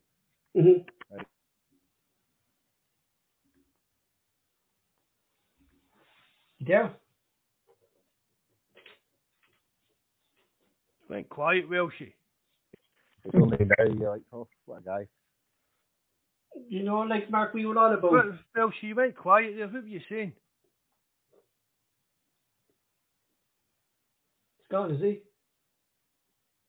He's still showing up his own, but he's not talking. But look, we just move on. Like Mark, we talked about Scott Brown being legends. We talked about legends of Celtic, like 400 appearances. He's still playing. You know what I mean? Like he's given it all, isn't he, Callum, isn't he, for Celtic? He had the chance. Like this, the thing I love about him is because he had the chance to go abroad, Mark, and he wanted to be with Celtic. Do you know what I mean? You know, he wanted it. You know, he's knocked his melt in for years to become Celtic captain, and for me, Cal McGregor definitely 100% a Celtic legend. No doubt about it at all. Even that guy, Terence, go on, yeah. You have to remember, Paul, this is a young boy that's living his dream, like. Yeah, exactly. His dream with the great sake mightn't have been to play with, we say for argument's sake, Leicester or Leeds or Tottenham. His dream growing up was probably all I want to do is I want to put on the hoops. I just want to play with Celtic. That's all I want to do. And clearly, to Callum McGregor. Yeah, and clearly to Callum McGregor. But clearly to him, it's not necessarily about money because he could have gone and got a lot more money elsewhere. You're back here, Welshie, aye. Aye, I thought you should bump me or something there. No, I don't know. You were talking about Cal McGregor coming down and then you just went quiet. Oh, I was probably waffling. You're right there. She said plenty of chances to go. A player like McGregor. I mean, honestly, I think Cal McGregor could play for any top team in Europe. I really do. I think he's that good an actual. Just the way he kind of fit my brain works. I think he could play for any of the big teams in Europe. But from the start at Celtic, he's not going. You have to admire it, Mark, don't you? Really? Aye, and he's not going to go anywhere new. Do you know what I mean? Deserved your captaincy. That's the big thing you could say. He earned that. Aye, that's what I said there, Welshie, when you were off there. Aye, he's worked hard all the years to get where he is to be the Celtic captain. You can't fault the guy, can you? No. He's a driving force in the team, like. Hold on, there's Foxy coming on, I think. Hello, Foxy, bud. Turn your camera off, mate. You don't need to put your camera on. Right, I don't know what I'm doing. First time. How are you doing, guys? I don't know what I've ended up doing. Right, camera off, that's me. Right, that's you. Yeah, no, I mean, I agree wholeheartedly. I mean, Cal Mack's just the driving force behind the team. And as you listen to Ange when he says about it, I mean, I stay near Cal Mack, and during the pandemic, he was out every day running, unlike another person who stays near him, Mr. Griffiths. And the man's just a machine, and he just loves the club, and he gets it. And I think for the fact that he gets it, he just inspires and it seeps into everyone else at the club. You can tell that he's took over the Scott Brown mantle, hasn't he? Well, absolutely. And I think we talked about this in the chat and everything before it, Mark. At the end of the day, I mean, we all thought Scott Bruni would be a big miss. And personally, I thought it would be a big miss. And I'm saying this to my wife the other day, we were talking about it. And I can't believe that we've managed to get somebody as special and to slot into Bruni's role. And Bruni will say that. When you listen to Bruni going on about him, I mean, there's stuff on YouTube about it. And I think, we probably don't appreciate how fortunate we are to have somebody like that can go in and take that mantle. Because let's be honest, it was big shoes to fill. Definitely. It's always like sometimes you see big players, but when they take the captaincy as well, Foxy, they can't handle it. Do you know what I mean? They can't handle it because he said there, like, he's taking it on, and I don't know what you can't replace a person like that within a squad. Just what one person brings to a squad. You know what I mean? He's what you were saying there, Terence. He's the force behind the team, like, You won't realise how big a loss Callum McGregor is until he finishes playing with Celtic, and then you'll realise how big a gulf in the team, because he's just an unbelievable player. Like, he's literally, as you said, it's like you can see him. He's always the one. If Celtic are kind of struggling a little bit, he always is the one that grabs the ball and drives forward. He did it last year in Ibrox when they were struggling a bit because he was involved in the first goal. the guy's just an unbelievable force, and he just keeps going and going and going and going and going. He never looks like he's going to stop. Like, well, look back even the. Sorry, on you go. The biggest compliment you can give Callum McGregor, he's different to Brown, and that Brown would get stuck into people, get into their faces and stuff like that. McGregor leads by example in the way he plays. Yeah. You know, he's first and foremost, he's a football player. He wants to go forward. He wants to do the right thing, and he gets everybody going that way. They just look at him. Let me stay, Welshie. Oh, exactly, let me stay. I mean, Welshie, you're absolutely right. I mean, look at the times we really look at the Aberdeen game. We're desperate. We're in a bit of a hole. We just don't know how we're going to get the ball in the net. And Calmac just pops up, sticks the ball in the net. We win. You know? You're thinking about like someone just have to come back from a big injury that time as well, Foxy. Do you know what I mean? And yeah, absolutely. Yeah. Absolutely. I mean, that's why I think Ange says, Paul, that, you know, at the end of the day, and if you hear his interviews, he said, you know, I don't have a set team, but Calmac plays when Calmac's fit. Mm-hmm. Here's one for you. If Tierney had stayed, would McGregor have been made captain? I think McGregor was always going to be captain. I think no matter who was there. There were like two peas in a pod going forward with the Celtic way, weren't they? I just thought, you know, that would have been a competition there, and who'd have got it? That's actually good. That's a very good question. That's a very good question. And you know, the thing is, I think possibly not, and I think it might have been the wrong decision. No disrespect to Tierney, but I think it might have been the wrong decision. But I think you might be right, Welshie. You know, I think Tierney was always going to leave, wasn't he? I know what you're saying, Matt. I just the progression is just coming through the first. But at the time, I know what you mean. At the time, Welsh, that would have been quite a tough decision if Tierney was still here. But Tierney for me was always destined to move on for Celtic. There's no way he was going to spend his career at Celtic. And I think that would have maybe come into it kind of thing as well. But it's a good point now. I suppose if you look at it like, I mean, the next Celtic captain will be Stephen Welsh. We all know that. Who is it? Who is it? You know, it's Vickers, isn't it? Vickers and kind of Hart, really, isn't it? It's a cute name. But McGregor will be there longer than them too. I don't know, mate. Do you know what? Stephen Welsh will be captain of Juventus. I was saying to Mark in the last podcast, I fear for the summer, for the transfer window to open the summer, for Celtic to try to keep hold of these players. But Paul, do you not feel a bit more confident? Sorry, do you not feel a bit more confident that we've got a man in who now kind of gets the whole process? I mean, look at him today after the final whistle. I mean, it's tremendous. He gets the whole process, and if people want to move on, he says, that's fine. You want to better your career, I'll get someone in. And he just, you know, I think Mark said a few times in the chat, it's the whole, and I know you've harped on for years about this, Mark, but it's the whole, you know, all right, man. No, I mean, you're right. I don't mean that, but I mean, you're talking about build the structure of the club. You were always saying that. That's what I mean. I'm being complimentary, actually, even though it probably doesn't sound like it. You build the structure of the club so that no one person is irreplaceable. You've always said that, you know, a director of football or whatever, and that's the way, so that when someone leaves, someone else slots in. And I think Ange gets that 100%. And that works. And the problem we've got is, in my eyes, is and I don't agree with you there, Paul, because I think the way we're going, we'll be a revolving door of players, and the system will stay the same, and it'll be the training same. The problem is if Vance goes. Yes. If anybody dangles that carrot to Ange and he takes it, then that stops everything. Well, I've said that we spoke about exactly. Yeah, we said that. Was growing a hole. I call it putting all our eggs in the Ange basket. Do you know what I mean? And we are. Yeah.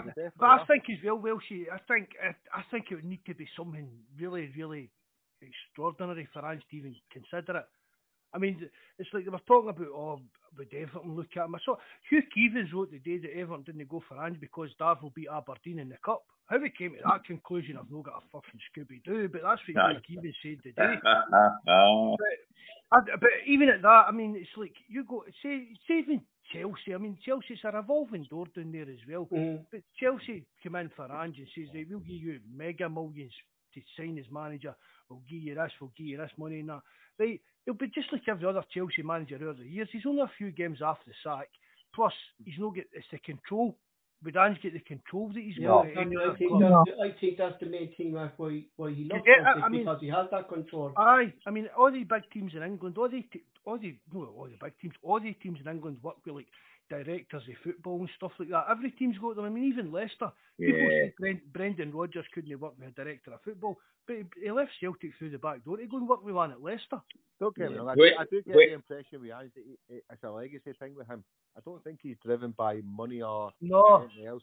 He's 58, 59. Well, she's past that, isn't it? So if he comes in, to him, it's see next season, when it comes to next season, the Champions League and stuff, no matter how good or bad we do, as long as he can look at the board and go, well, you backed me and it's my fault, or it's no my fault, or it's my reason we done well, then he'll keep going. It's when the board... I don't think he'll leave us. I think he's here for the long term to build and build and build. It's when there's things put in his way. Could you maybe see him then, Welchie, like Rebel 86 has said, how long Ange will stay? Will we get another year? But could you see maybe Ange stepping up to that more senior role as a director of football, what we're talking about when he retires at Celtic? I think he's already doing it. Mm-hmm. You know, that's, to him, it's as long as you leave him in charge of the football side of things and let him get what he wants within the reason. You know, it's always, you know, if you go for a player and this player's £20 million and say no, you can't get it, well, he's got to understand that. Do you know what I mean? But if he's gone for players that he wants to go for and he understands the budgets and everything else, but as long as if we do well next season, we get the money coming in, as long as he's getting to spend whatever budget he's got and he's happy with that, then he'll keep going. Here's the thing, just for an interest. Does anyone? I mean, I like to see clips of him in the training ground, and we've not had a manager for years that's actually done that. Goes out and trains with the players, and if you see him, he's always out with his wee notebook and he's writing, and I think that's a good thing. He's a manager. He's a football manager, isn't he? It's like old school, isn't it? But you know what I mean? Well, some of them say, I don't go in the training ground because the assistant manager, the coaches report back to me. You know, and I'm not saying that makes him a better manager or a lesser manager. I'm just saying personally, I mean, I'm 60 this year. Personally, it's something I like to see because I think it's good. What's that? It's kind of old school, Foxy, isn't it? It's kind of old school. Yeah, exactly. He still enjoys. Like, it's a man who still enjoys his football, and he still wants to be out there no matter what. If it's training, yeah. I mean, you even see him at the B games, Mark, don't you? Do you know what I mean? He's out in the B games. He's out watching them train. He's out watching their progress. You hear a lot of managers complaining about the management side of things, with its contracts and all this kind of stuff. It takes it away and stuff. Straight away, he says, "I'm not that type of manager. I'm a football manager." Mm-hmm. You know. He's been straightforward with that the whole time, hasn't he? I don't think he takes much to do with actual contract talks and stuff and such and that. Do you know what I mean? But because he didn't understand it. I think that's what Stephen's saying as well. That we're benefiting because we've got a football manager. Exactly. A manager, haven't we? And it hits massively well. As well. He does the "I'm not friendly with any of the players" kind of thing, and he tells his story about how when he went to his first job he had to sack his best pal or no renew his contract, etc. And I think that's a great thing within a club. Again, I'm no getting it, but you know, it's like, you know, you can't be the manager of a club like Celtic and be friendly with some of the players and not friendly with others and have your favourites. And I think it's great. I mean, if you ever listen to him getting interviewed, he says that the seat beside him in the plane's the death seat, because he doesn't talk to him on the plane for about 4 hours. The other thing he says as well, Stephen, was about Giacomakis, was obviously who's referring to. I mean, he's like about game time. He says, we don't get guaranteed game time at a club like ours. You need to earn it, don't you? Exactly, yeah. Exactly. I think he just... I mean, Welsh, you're obviously like me, you're dyed in the wool, etc., as are we all in this podcast. But he just kind of seems to have we identify with what he's saying. It's like I don't, I mean, I thought when he came out and said as well, I don't sell Celtic to anyone. If they don't want to come and play for this. I feel like I'm cheating on Ronnie with Ange. Because I feel like I'm cheating on Ronnie. aye. I know what you mean, Welshie. Terence, did you want to come in there, Terence? There, you just wanted to say something? Yeah, no, I'm just saying as well what the lads are saying about all about Postecoglou and the way he's managing. But like, there's a massive thing has to go as well towards Michael Nichols. That he, like, if it was Peter Lawwell that was in there, it mightn't be Postecoglou still there, because Michael Nichols is letting Ange run the football side and he's running the financial side, if you want to call it. Yeah. And he's exactly. You're not hearing about Michael Nichols, whereas we would have always heard that it was the infamous Ivan Toney one where he was there and Lawwell tried to make it $1 million less, or the Italian lad who landed in Glasgow and he got to get back on the plane to fly back over. So these things wouldn't. If Postecoglou was there and Lawwell was there and these things were happening, he'd be gone. He'd be long gone. Whereas obviously, Michael Nichols and him have a great relationship, and obviously he knows I do the football, he does the finances, he does the contracts, and when we come together and we talk about transfers and everything else, and every time you hear Postecoglou talking about, he goes, Michael Nichols is doing everything he can do for me. He's helping me, everything he's doing for me to make sure that we get the players that we need. He's doing everything. He's been brilliant. We've had a great team, and that's a massive part of it. That there's unity across the whole board. With if it's Mark Lawwell there, and it's Postecoglou's got his sports science guys in, and there's Michael Nichols there. So, and they've got they're working together as a team fantastically well. And there's no one individual. Obviously, Postecoglou's the obvious one for all of us because he stands out as the manager, but not the way Lawwell used to behave. You don't hear Michael Nichols, so he has to take huge credit for it as well. That it's smooth running across the board, and everything that Postecoglou wants within reason, he's getting like. Yeah, but also I think I think you're right, Terence, but I also think he's a realist. I mean, he doesn't say. I mean, I was talking to someone the other day, Celtic supporter, and he's young and daft and stupid, right? And he's saying, I don't understand why we can't sign someone like Haaland. And you're like, really? And I'm like, I've watched good Celtic teams, bad Celtic teams, mediocre Celtic teams, but I can understand why we don't sign someone like Haaland, and you think, I know. Him and Odegaard went at the time. Yeah, exactly. But a lot of those young guys as well, though, have never grown up watching Celtic lose. Yeah, they've only ever watched Celtic winning. Like, they don't remember Celtic for argument's sake, in the 90s, where they were struggling continuously. Move on, Terence. Move on. I'm only just saying it though. Well, do you know what I mean? These guys are watching Celtic when they were going undefeated. I remember. I think we've all remember going when there was 15,000 at Parkhead, and thinking, shit, how bad is this going to get? But we still stayed with it, Oh yeah, and that's all those young guys. Who Wayne Biggins was. Oh God, Wayne Biggins. Right, guys, I'm going to shoot. I just thought I'd join in with you because I've always tried to support you and everything. It's been good talking to you, and I'll catch you probably Wednesday night in the chat. So look after yourself.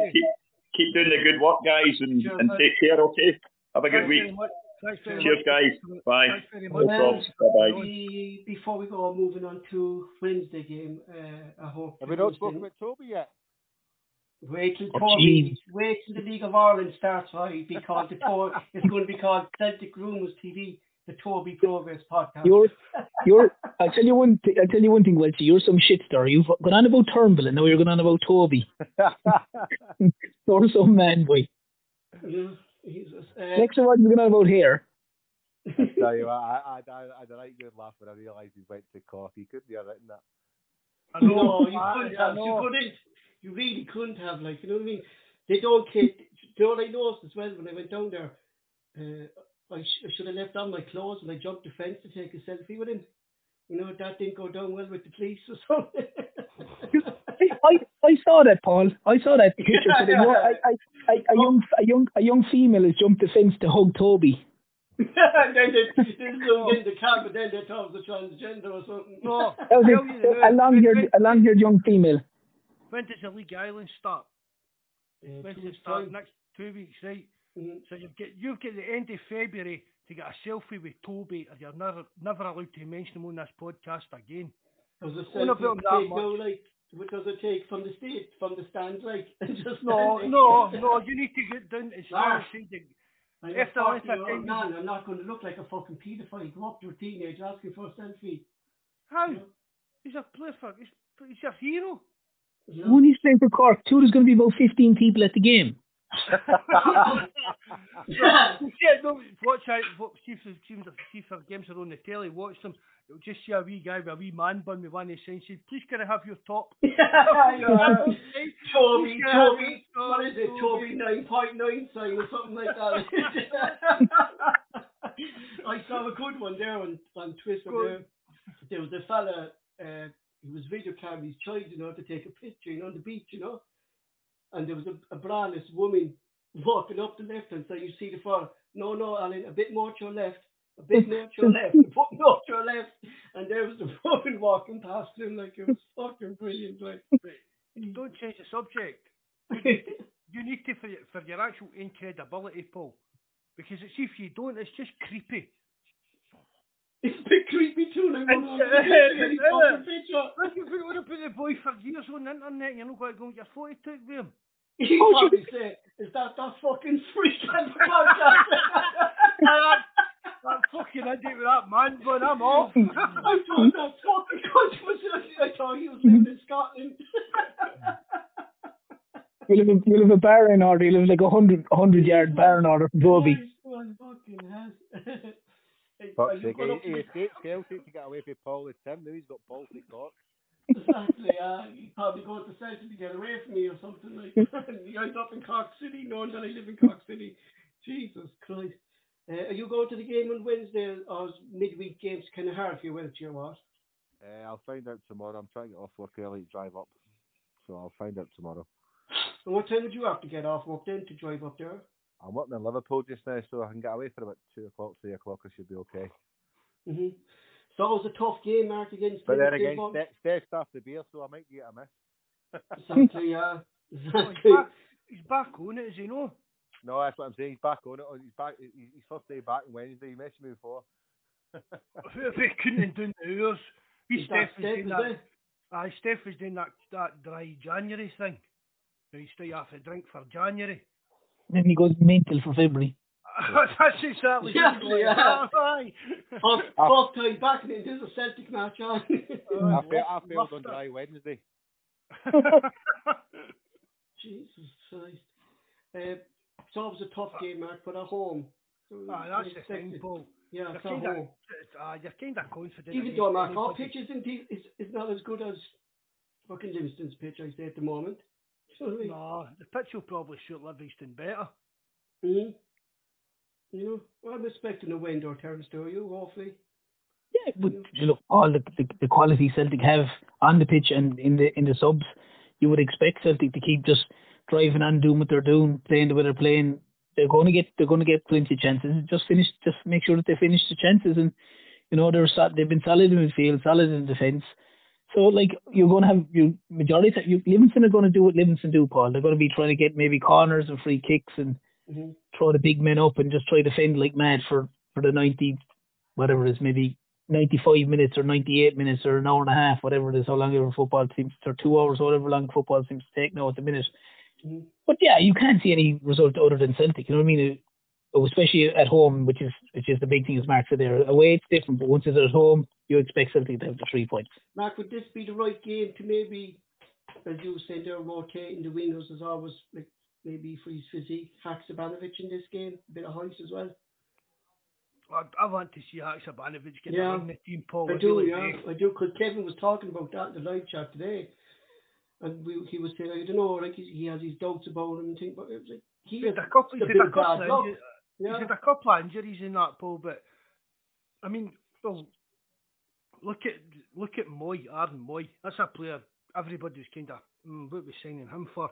He got off to a bit of a ropey start, and he's he's coming out onto a game. He's been one of our best players in the last couple of weeks in that. But I think again, Paul, it's just this.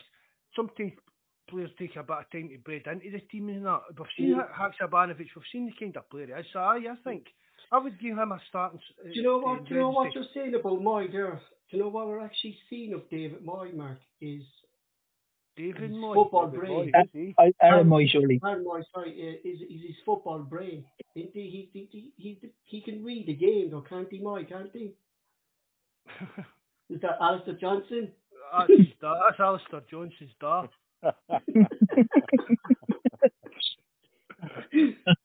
Jesus Christ. Hey, you're lucky I can't put pictures up. They don't go any further, will she? Yes, we stop there, we're live. Jesus Christ. But I think that's what we're seeing of Moy, Mark. He's experiencing the game. He's football brain to pick out a pass and stuff like that. Like that cross today was unbelievable. The World Cup did him the world. Yeah, exactly. He's in a intense training camp at the World Cup. He's played a few games. He's come back full of confidence, and he's hit the ground running. Mm-hmm. See the World Cup training camp now. Well, that will have helped his fitness levels. 100%. You know what I mean? Considering he hadn't played for so long before he joined us in that. But I mean, as I said, I wasn't too impressed with signing. But it's one of these signings that it's turned into a kind of positive for pennies. We've laid out pennies on him, kind of considering no transfer fee or anything like that. And he's the first start now. He's the first start. No, I wouldn't go. Right now, I would say because O'Reilly's my beauty for him, but I think if O'Reilly was playing at his peak, Moy wouldn't be getting the game time. He was well. Saying there today that O'Reilly has the most shots and goal in the league. Scoring. Yeah. I think that's really what he needs, Mark. Isn't it just a goal? You know what I mean? But it takes the pressure off him as well. Matt Riley came in, played his first game. He played straight away and he stayed in the first team. Coming out the first team also do him any harm. He's 21-year-old. Mm-hmm. Aye, exactly. That's what people are forgetting. Well, his age.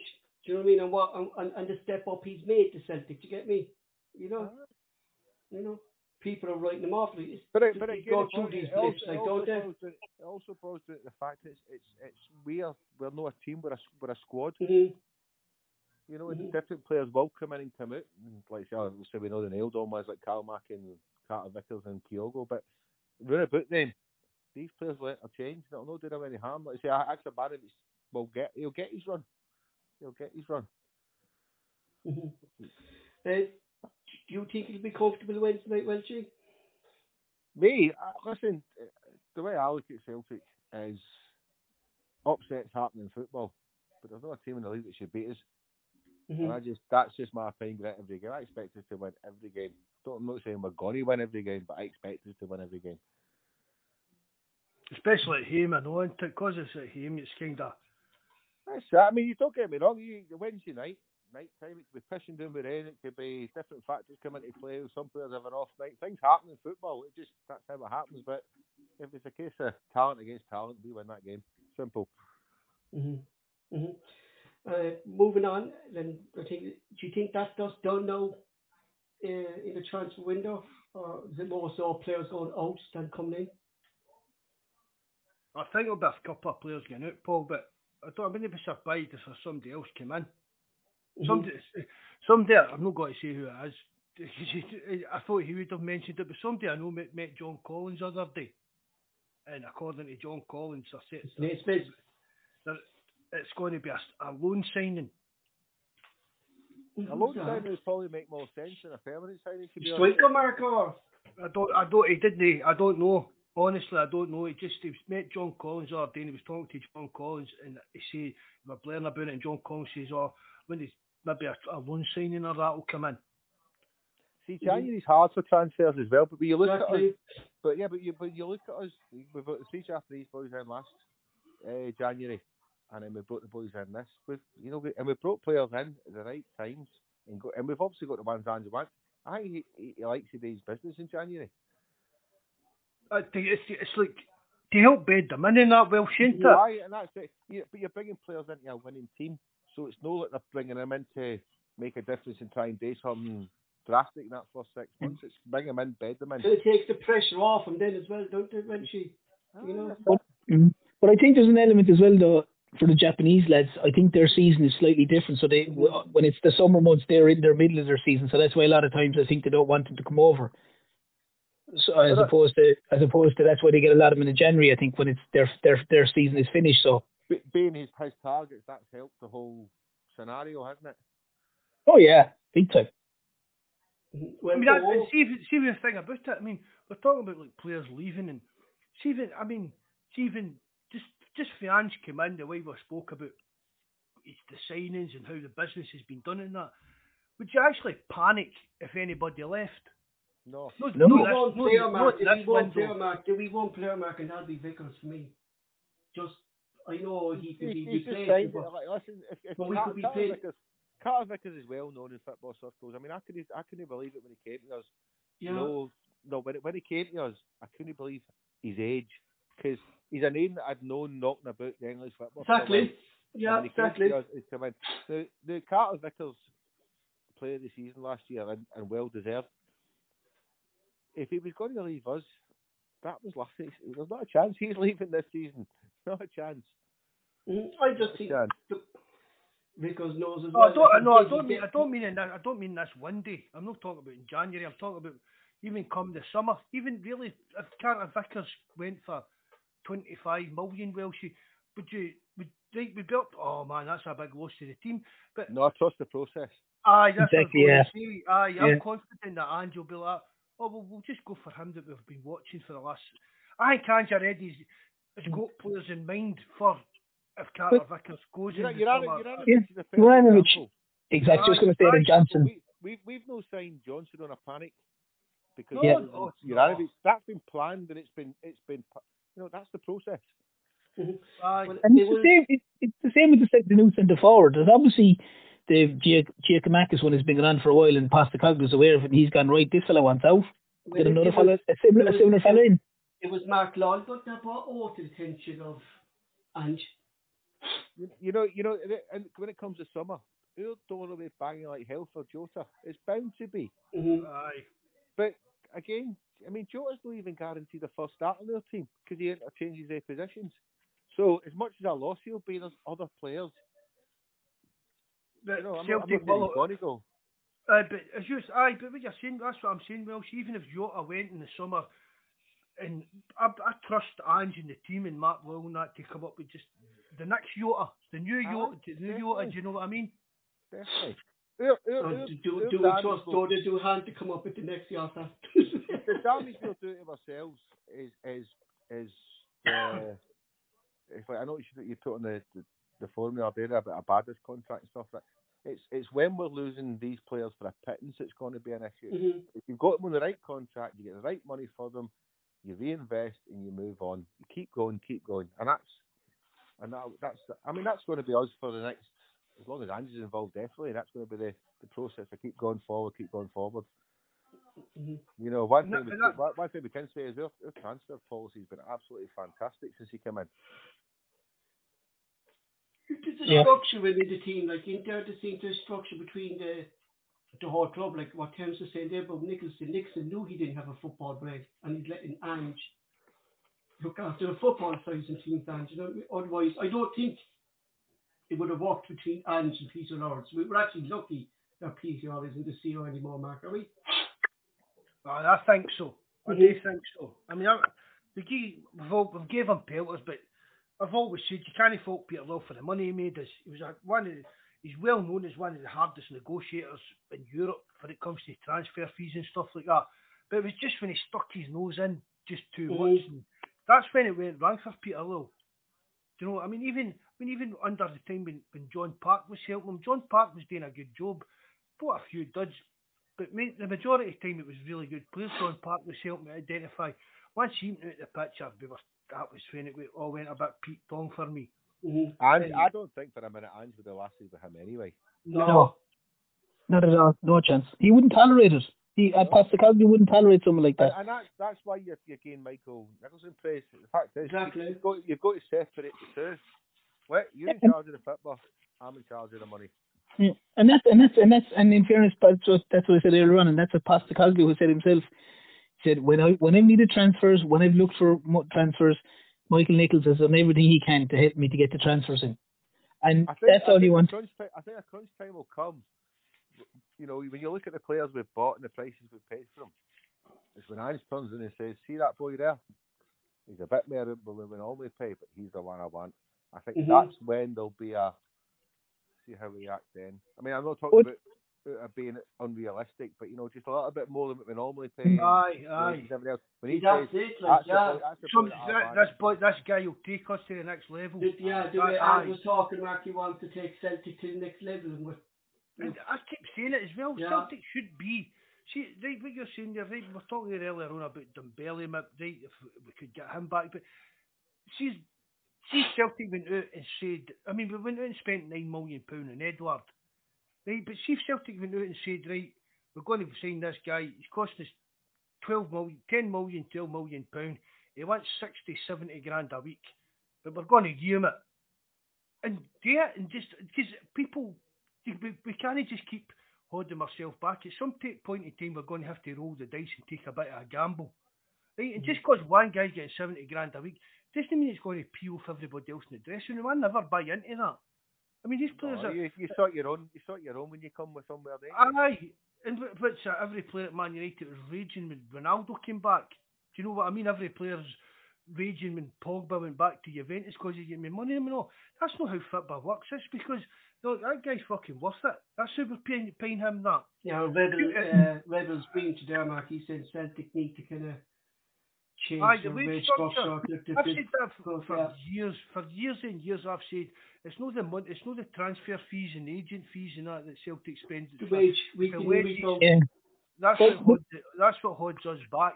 Well, you said it there, Mark, a while back, and it's a very valid point that if you look at, and I don't mean to use this terminology, but some of the deadwood that's there, guys that aren't ever going to get a game, and we had said this, that if you put together, say, McCarthy's wage, Iraguchi's wage, Oligard, and maybe one or two others, and all of a sudden you find out that their combined 4 or 5 guys are on 30 plus grand a week, or 40 grand a week, for argument's sake. Then you're going like, but none of these guys are required. All of a sudden you kind of have to say, well, there's 30 or 40 grand that I could put towards a top class player, and then after another 15 or 20, and all of a sudden it's a 55,000 a week. Aye. Put your cutting up there, Terence, and then put that towards like the basic wage we deal. Yeah. And just reduce the squad size. You don't have to have 50 guys or whatever it is in the squad. Do you know what I mean? There's only 11 guys can play at any one time, you know what I mean? I think our squad size at the moment now, I think, is 26 or 27, I think. I think he wants to trim it by 4. So I said those players that you've mentioned there, Terence, could be the ones going up the door, Mark. Gucci, McCarthy, Oligard. We kind of come out and said, isn't it? It's up to them to find a club this month, and I think they will, but even if they're only going out on loan, they'll probably need to still pay a percentage of their wages. But long term, that's the thing about it. Celtic need to spend their wage bill wiser. I mean, is it still about £50 million? That was the last kind of time I paid any attention to our wage bill. I think it's gone down since that, though. I think it's gone way down. Yeah, I think it's gone way down. We should just spend our actual wage bill more wisely. And we could really, for me, I think we could really improve the team. Because a lot of clubs sell their, see like guys like Mark Wilner that keep a kind of finger on the pulse of football. Even Ange, he'll know everything that's going on in world football, that type of guy, but he'll know that a player's, he's at a club that's maybe struggling to pay his wages and that, blah, blah, blah, and we could maybe get him for a steal. People, agents and that, this is the kind of work they do, so that's when they say, look, so-and-so wants X player after a wage bill, but they'll take £2 million of transfer fee, but he's wanting 50 or 60 grand a week. We're also the type of club where these agents are going to be sneakily going, because we're a stepping stone to the Premiership. They're going to be coming at us and going, look, see this boy here? You might only have him for a couple of years, but pay him that, and you'll make money off him. Mm-hmm. Aye, and that's the kind of thing that we should be doing, Welshie. I mean, we've said that even it was Joe. He saw Celtic as a better option as a stepping stone into the Premier League, and that's what Celtic must sell to these players. Look, and that's the reason why we can't stand in Giacomakis' way of yarning. And I know it's not to the promised land, so to speak, but it's them coming in, doing their bit and moving on. Aye. I don't know what kind of money he'll be getting out there. Is that, if it's that great a pay rise, but even if he's out there getting a couple of grand extra a week, I don't know, is Japan nearer Greece than it is England? Scotland? Well, I was talking, there was a fella on the thing he was actually talking about, this diamond thing, and he was saying that they're not really a club that gives big wages either, so he was kind of surprised that he was going to go to this. He might just want to be the main man, though. Yeah, that could be it. Yeah. 28 years of age, I think, is he? You're talking about a guy here who's been a top scorer for his last two teams, and he's thinking, why am I not playing every week? Aye. Mm-hmm. You know, and he's you can understand 28, that. 26, 27, 28, something like that. Mm-hmm. And you can totally understand that. It's like what I say with Scott Bain. Why is Scott Bain just quite happy to plod along being the number 3 keeper at Celtic? Mm-hmm. You know what I mean? Whereas they're big deal, right? Fair dues. Maybe this team said, look, you come out here, we're number 1 striker, we'll pay you, maybe even it's only an extra couple of grand off at Celtic, you're giving him but he's giving him that chance, and well, I don't know for the stuff he's you can't knock a player for wanting to play every week. No, you can't. Well, see, I've said that for years. I want, see if players aren't playing, I want them to be unhappy. I want, exactly. See if it comes out, oh, so-and-so's unhappy, he's not playing at Celtic. Good. If you're not playing, I want you to be unhappy, but you need to start playing better to get into the team. Aye. The trouble with Giacomakis is you didn't do much wrong. In your laurels. Giacomakis didn't do much wrong. That's the difference, isn't it? Mm-hmm. I think he deserved more game time. I really do, but I mean, I wish him all the best, but he's just another one of the players that's come in for a wee while and went away. I think as well, I mentioned it earlier before about how Ange, good or bad, he'll stick by Kyogo. But he sees, he must know that Kyogo's a longer term investment than Giacomakis anyway. You know, I don't. See, I've said this on the phone, I think I've said it in the podcast. For me, Kyogo's here. As long as Ange is here and the only place Kyogo, again, like Ange, it's got to be it would be a life-changing thing, like Barcelona coming in from a Real Madrid, which, let's face it, is not going to happen. So for me, Kyogo's going to be here, and then he'll maybe go back to Japan in 2 years' time, because he's, 28 now or something like that. So he's not young. Mm-hmm. I think that's where it is. As long as Ange's Kyogo's going to be here. I think so. I think maybe the market could be for all the kind of Japanese and South Korean players, like they could kind of be loyalty to Ange. I think Hatate. That's a given. Who, Hatate? No, that's a given. I'd say what Paul has said, because listen, would any of them be at Celtic if Postecoglou wasn't the manager? No. No. None of them would be there, because because with the greatest respect, I wouldn't have ever heard of any of them. I did obviously. Do you know something, Terence, as well? You know, the Japanese boys and the Far Eastern boys. Ange's raised a profile of these boys that are coming and doing well. But you look at even the English player, Matomo, who scored for Brighton today, $2.5 million. You know, there's some players over there. I think that's going to open the scouting network's just going to go, I'm getting out there soon. It is, because it was because, as you said, and that's what it has opened up. And because you heard everyone, like for argument's sake, they said before Celtic signed, there was apparently the crowd from across the city were apparently interested in him as well, and all this nonsense. Then this team was interested in him, that team was interested in him. Like, it's obviously he played in the World Cup, so he was noticed. But these guys wouldn't have been known at all, because again, there was, I said it before, there's a level of snobbery. I think we don't look at players in Japan or down here or in these lower areas. We'd always look in Germany or Holland or the better. We wouldn't, or France. We don't look at players in Japan, and all of a sudden there's 3 or 4 real quality players coming through. There's that lad who played with AZ Alkmaar. I don't know. I think he'd moved now. He was a right back the time we played Celtic, and he was dynamite. Mm-hmm. And and all of a sudden, like you say, they're Brighton there as well today. Terence Sterling was they felt got the winning goal there against Liverpool. He was very good as well. Yeah, and Arsenal have a lad as well, don't they? There's a lad with Arsenal as well, I think. Yeah. So all of a sudden, the profile is slowly but surely been getting higher and higher and higher and higher. And it's like what you said, it's been opened up, and now people are taking notice of it. Like, because you're getting you're getting serious bargains like, you know, what Tati was 1.3 million or something like that. Some crazy figure like that. The benefits are we'll get a Wafter. He was the player of the season. We've got him for $1 million. Yeah. You know? It's crazy. I think we'll struggle to keep a hold of Hattati. I mean, you wouldn't begrudge Amira, would you? No. You know, and that's the whole point of the conversation we were having. See, if Hattati stays for the end of this season, even we get another season out of him, he's a 20-30 million pound player all day long. You know, he's 23-year-old.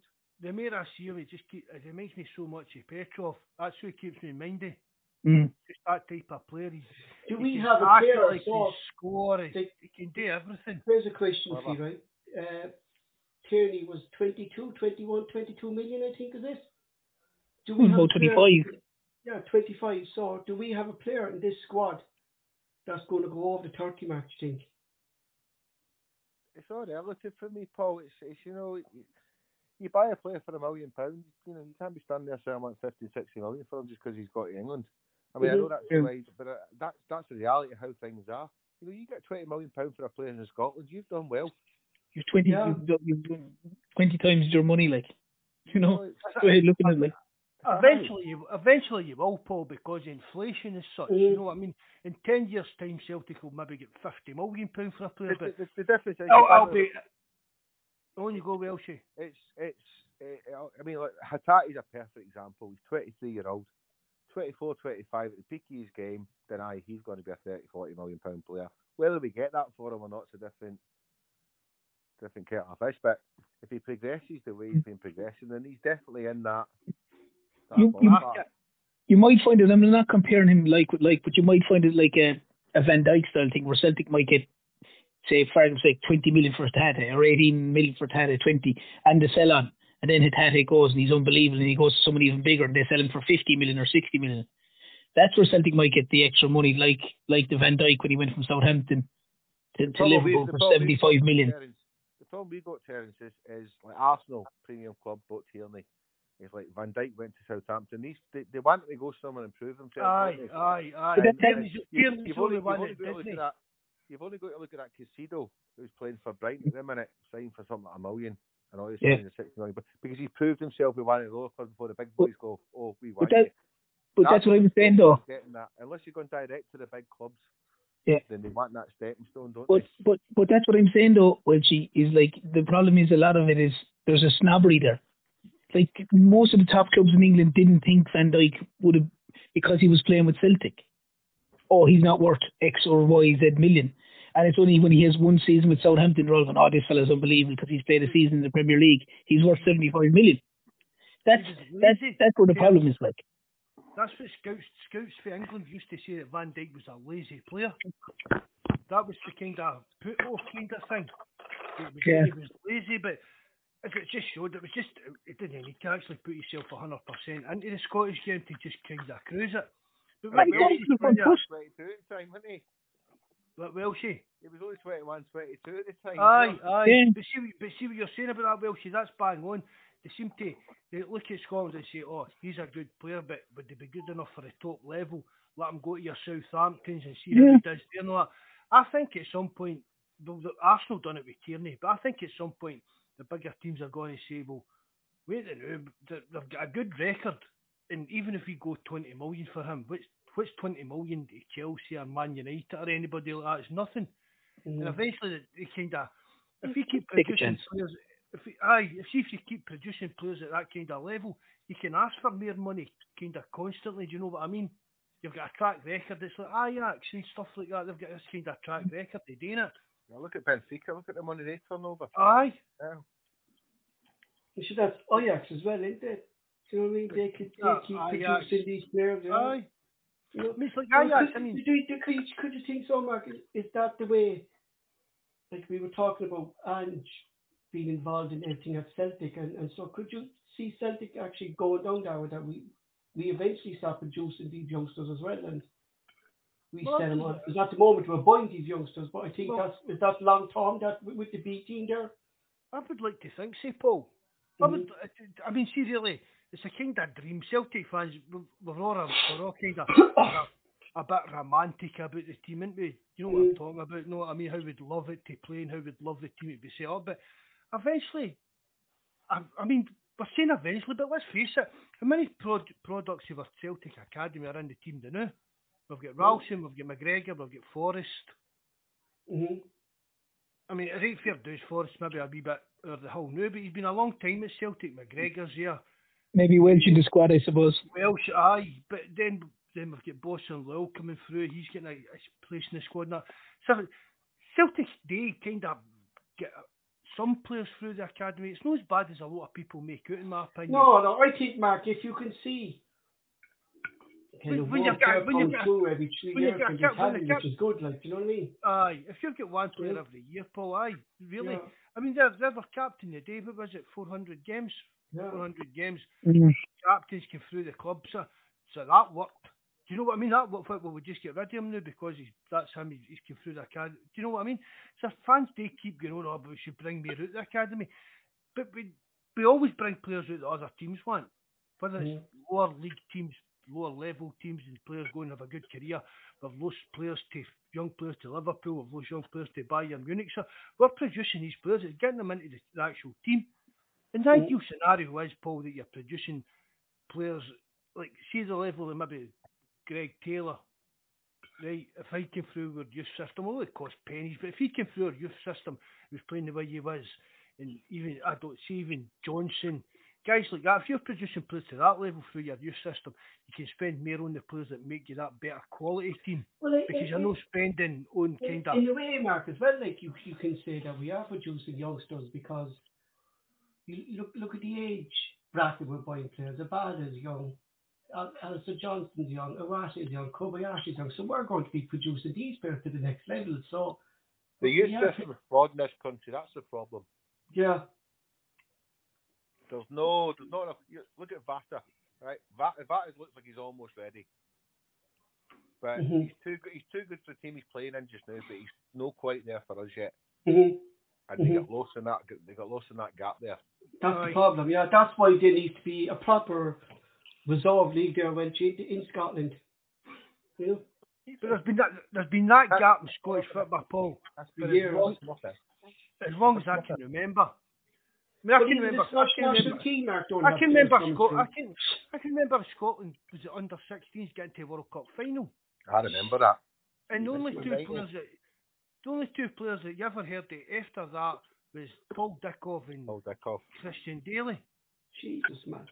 But that's been the major problem with Scottish football for donkey's years. That's the Scottish FA's problem, Denmark, isn't it? Do you know what I mean? They lost something between that under kind of, it used to be, we called it under 21s years ago, but you lost something between like that under 21s and the step up to the main team. There's we could 4 years, but you know, could rhyme off a wiener players. Someone needed dinner. I can hear a nice Welchie. off a place or something. Oh, that's me. I think you sitting eating your dinner on the. Aye, brought me a lasagna through. It's lovely. I could hear the knife. I was like, what's that? I thought he was opening a bottle. I thought he was opening another bottle. That's already open. But as well too, Mark, is the one thing you've ever noticed as well when in any of the other sides, when Celtic are playing any of the other teams in the SPL, you always hear, oh, so and so he came through. He was at the Celtic Academy. They released him, or he was at the Rangers Academy, or this. They like the majority. There's so many of the players in Scotland have come through one or the other academies, and they just haven't made it. Like, is it Mark? Is it the fella? Is it McIntyre? That's with St Johnston. His dad sure was the head of the youth academy. Do you know what I mean? You know, Jim McIntyre's boy. Yeah. You think he'd at least get some chance at Celtic, like, but he didn't. When you think about it, we're signing all these young boys and stuff like that. So why would St Mirren and St Johnston and all these players no take out young players who are not getting a game? It's the right thing to do. Makes sense. Look at Andy Robertson. Right. And we let him go, but he was too wee or something like that meant to be. You know, way down to Queen's Park. Was it too small, they said, or something like that, Mark, at the time, weren't they? You know? And people used to say that about KT as well when he was younger. People used to say that KT was, I think that was one of the kind of things English teams were scouting him in that as well. It was he's too wee, too kind of skinny and that, and then he bulked up and went full on Scott Brown. Mm-hmm. That was under Neil Lennon. Lennon wanted these players to be physical, like, didn't they? Well, that was Ronnie. It was Ronnie Ronnie was it? Lennon wasn't doing the game. If Lennon was still there, he was gone. He was gone. Yeah, himself and Callum was still. They were gone. Aye. No, I was thinking of Dembele. Remember, Lennon instructed him, Mark, to do weight. The young guy. Yeah. Where's he now? Some over in France, second tier, I think. Is he playing or what? Well, he gets the game on it. He's a sub. He's a sub most of the time. Mm-hmm. See, but that's the thing. I mean, there's this wiener young players. It's like Chelsea. Mind how many young players Chelsea had out on loan the other year. It's only like 90 odd young players across the globe. Yeah. So they're just rolling the dice on the hope that one of the guys is going to end up one day being worth £100 million or something like that. You're looking there like Jabber, mate. Message you later, bud. If you're in the academy, is Jabber on, is he? He's just in the live chat there saying he's away. Right. Like, who's that? See, Big Jabber. He was here. Like, if you're a young lad, no, Mark, and you're in that Chelsea academy and you're seeing the amount of money they spend, you'd be mad to go as a young player to any top team in England. You're not going to get. I think so. Money, but Paul, it's money. I mean, see, honestly, if you might, even if you were you come home and say to your mum and dad, "Nah, you're 18-year-old off Chelsea want to sign me and that," but I'm never got it in there. But they're giving me $40,000 a week for the next 2 years. Mm-hmm. That's what I get. That's signed. Your big money's going up, son. Do you know what I mean? But that's the kind of money Chelsea give young players. 30, 40 grand a week. No wonder they don't know how to control themselves. Aye. You know what I mean? They're all driving about Lamborghinis and that, 18, 19-year-old and stuff like that. Mm-hmm. It's very hard to sign. It's very hard then, Paul, to sign a guy after that, because if you're signing a guy who's 18, 19 or 20 and he's already on 40 or 50 grand or whatever is at Chelsea, and you're looking to sign him and you're willing to offer him 25 grand a week, he's going to get 50 grand here a week, 40 grand a week here. Yeah, exactly. I need to be getting 60 grand off you, even though they mightn't kick the ball at the Premier League level. You know, it's crazy. Like, already made it. That's the problem. Oh yeah, they do. Yeah, that is a huge problem with it. Like, well, as soon as you get that kind of money to buy fancy motors and fancy stuff in that. I mean, the perfect example is that Jesse Lingard. Oh, come on. That boy is an absolute banger. The only one reason Mark he went to Nottingham Forest was money. They were offering the most money that time. An absolute sausage, yeah, boy, man. All these players, even Paul Pogba. Mm-hmm. I mean, Paul Pogba was a cracking player when he was younger. Got a bit boheed at Alex Ferguson, boot up in Man United. But I couldn't, see, apart from playing with France, I couldn't tell you the last time I seen Paul Pogba playing a good game of football. Never played a good game with Manchester United, Mark. No. It's made to do with all these social media stuff and being fucking famous and Instagram likes and stuff like that. Mm-hmm. I've said it for years. See if I was Celtic manager, see until you've made 25 first team appearances, you're not allowed to spend 10 grand in a motor. You need to wear plain black boots on the pitch. You're not allowed a stupid haircut or tattoos. That's what I would do. Well, it's like it's discipline.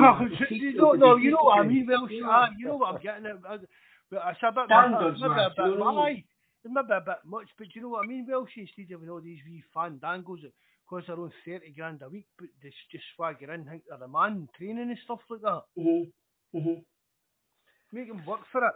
Get Tommy Burns, or a video of Tommy Burns brushing the stands at Celtic Park. A wee ginger guy when he's about 17-year-old brushing up the rubbish in the stands at Celtic Park.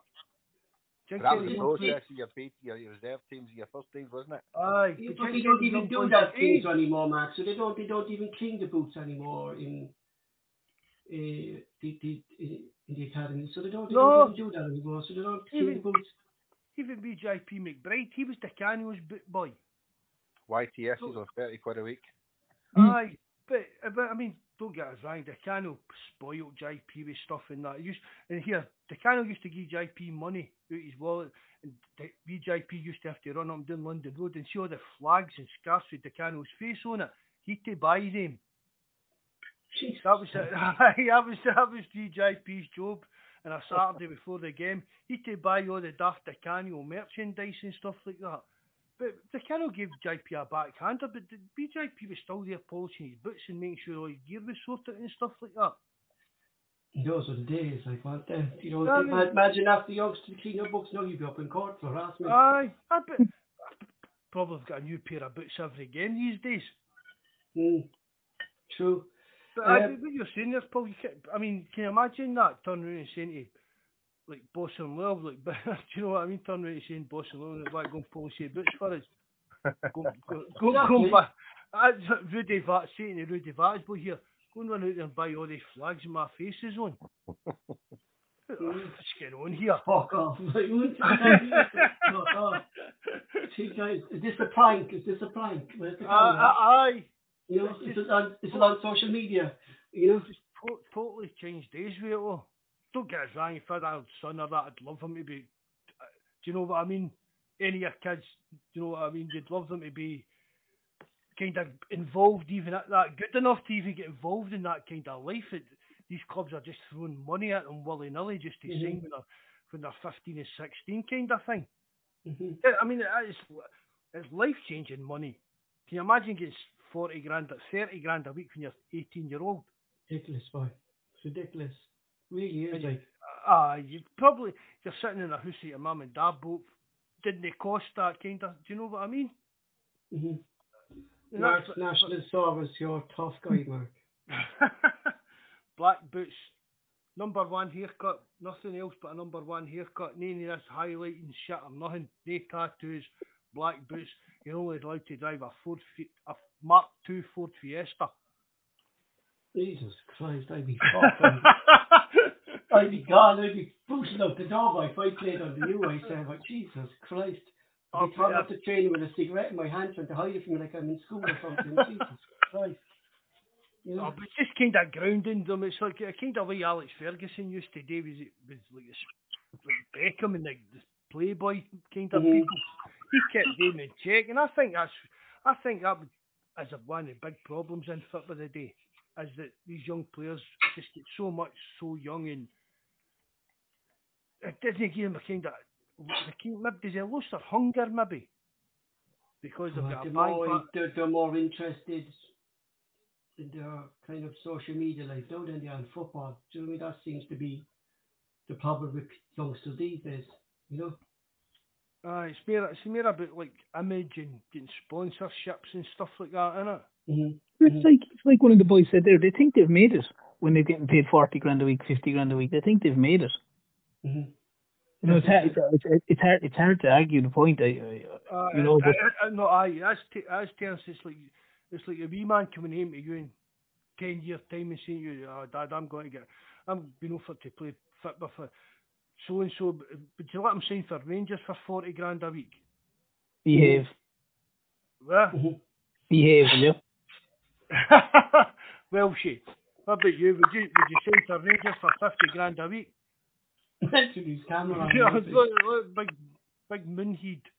Put your camera off, mate. How did I get that fucking thing off? Hold on. You're scaring the dog. There we go. Standing on the laptop is standing on the stick. Lasagna all down his chin and everything. There we go, lasagna. Not even wiping his face or nothing coming on. Mopped the plate, that was lovely.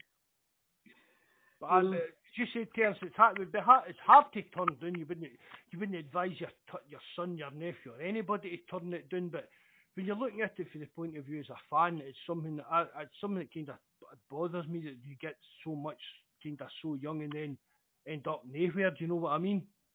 Yeah, and it's you're not. There's, I suppose, you don't get a level of appreciation of what it means to get to that level. I mean, as you said, the Tommy Burns one, lads years ago would have had to, suppose as the term is, earn their crust. You get a young boy, even You know, as you said, Paul said there, well, you were saying 90 guys out on loan from Chelsea. You know, it's they're getting colossal money, like. And you know, do they really appreciate and understand it? And I said it's very hard for those guys then to go. I get paid 50 grand a week. I'm used to getting paid 50 grand a week with Chelsea, so I should always be on 50 grand a week. I don't know. And they're 18 or 19, and like Paul said, they're never going to kick a ball for Chelsea, like, more than likely. The clubs let them do as well. Mm-hmm. You know, these boys are built up on a pedestal at 18, 19, think they've made it. All of a sudden they're on the scrap heap. See, honestly, right, this is not against the guy because he managed the Huns of that. See, one of the worst ones for that was Steven Gerrard. See Ed Wan, the Liverpool Ed, he knows his family and he's known them for all their life in that. And see the way that Steven Gerrard was put on a pedestal with Liverpool, if he was any age, it was ridiculous. See, when he was like 12-year-old, you weren't allowed to kick a photo of Steven Gerrard when he was at Liverpool when he was 13. Do you get what I mean? It was just so fucking weird the way that he was treated with Liverpool, because they were always scared that some big team was going to come in and take him away. Well, we know what happened when Chelsea came in. We know the fucking gangster stuff and that came out. But Steven Gerrard was so mollycoddled at Liverpool, nobody could disagree with it. See, as he got older and he got into the team, his opinion, we're talking about, who's rustling? See, we're talking about Cal McGregor's influence in the team. Steven Gerrard, no matter who was captain or any, Steven Gerrard was the alpha male in that living room changing room because the club just wrapped him up in his bubble. Whatever Steven Gerrard said, it was just that was it. Jeez. I say we let it go. What's he say? His name Chris Common shagged his wife.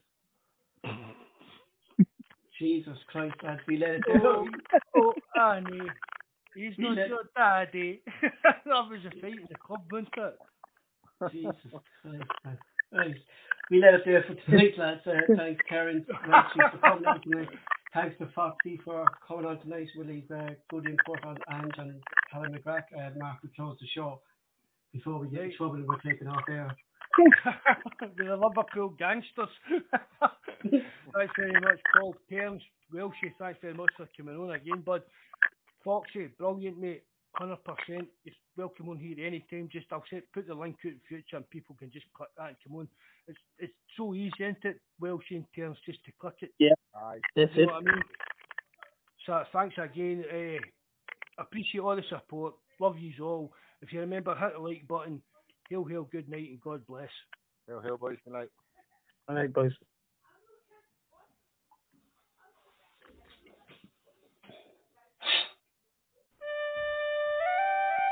This episode of the Bawz and Bovril podcast was originally broadcast on the Celtic Rumours TV YouTube channel.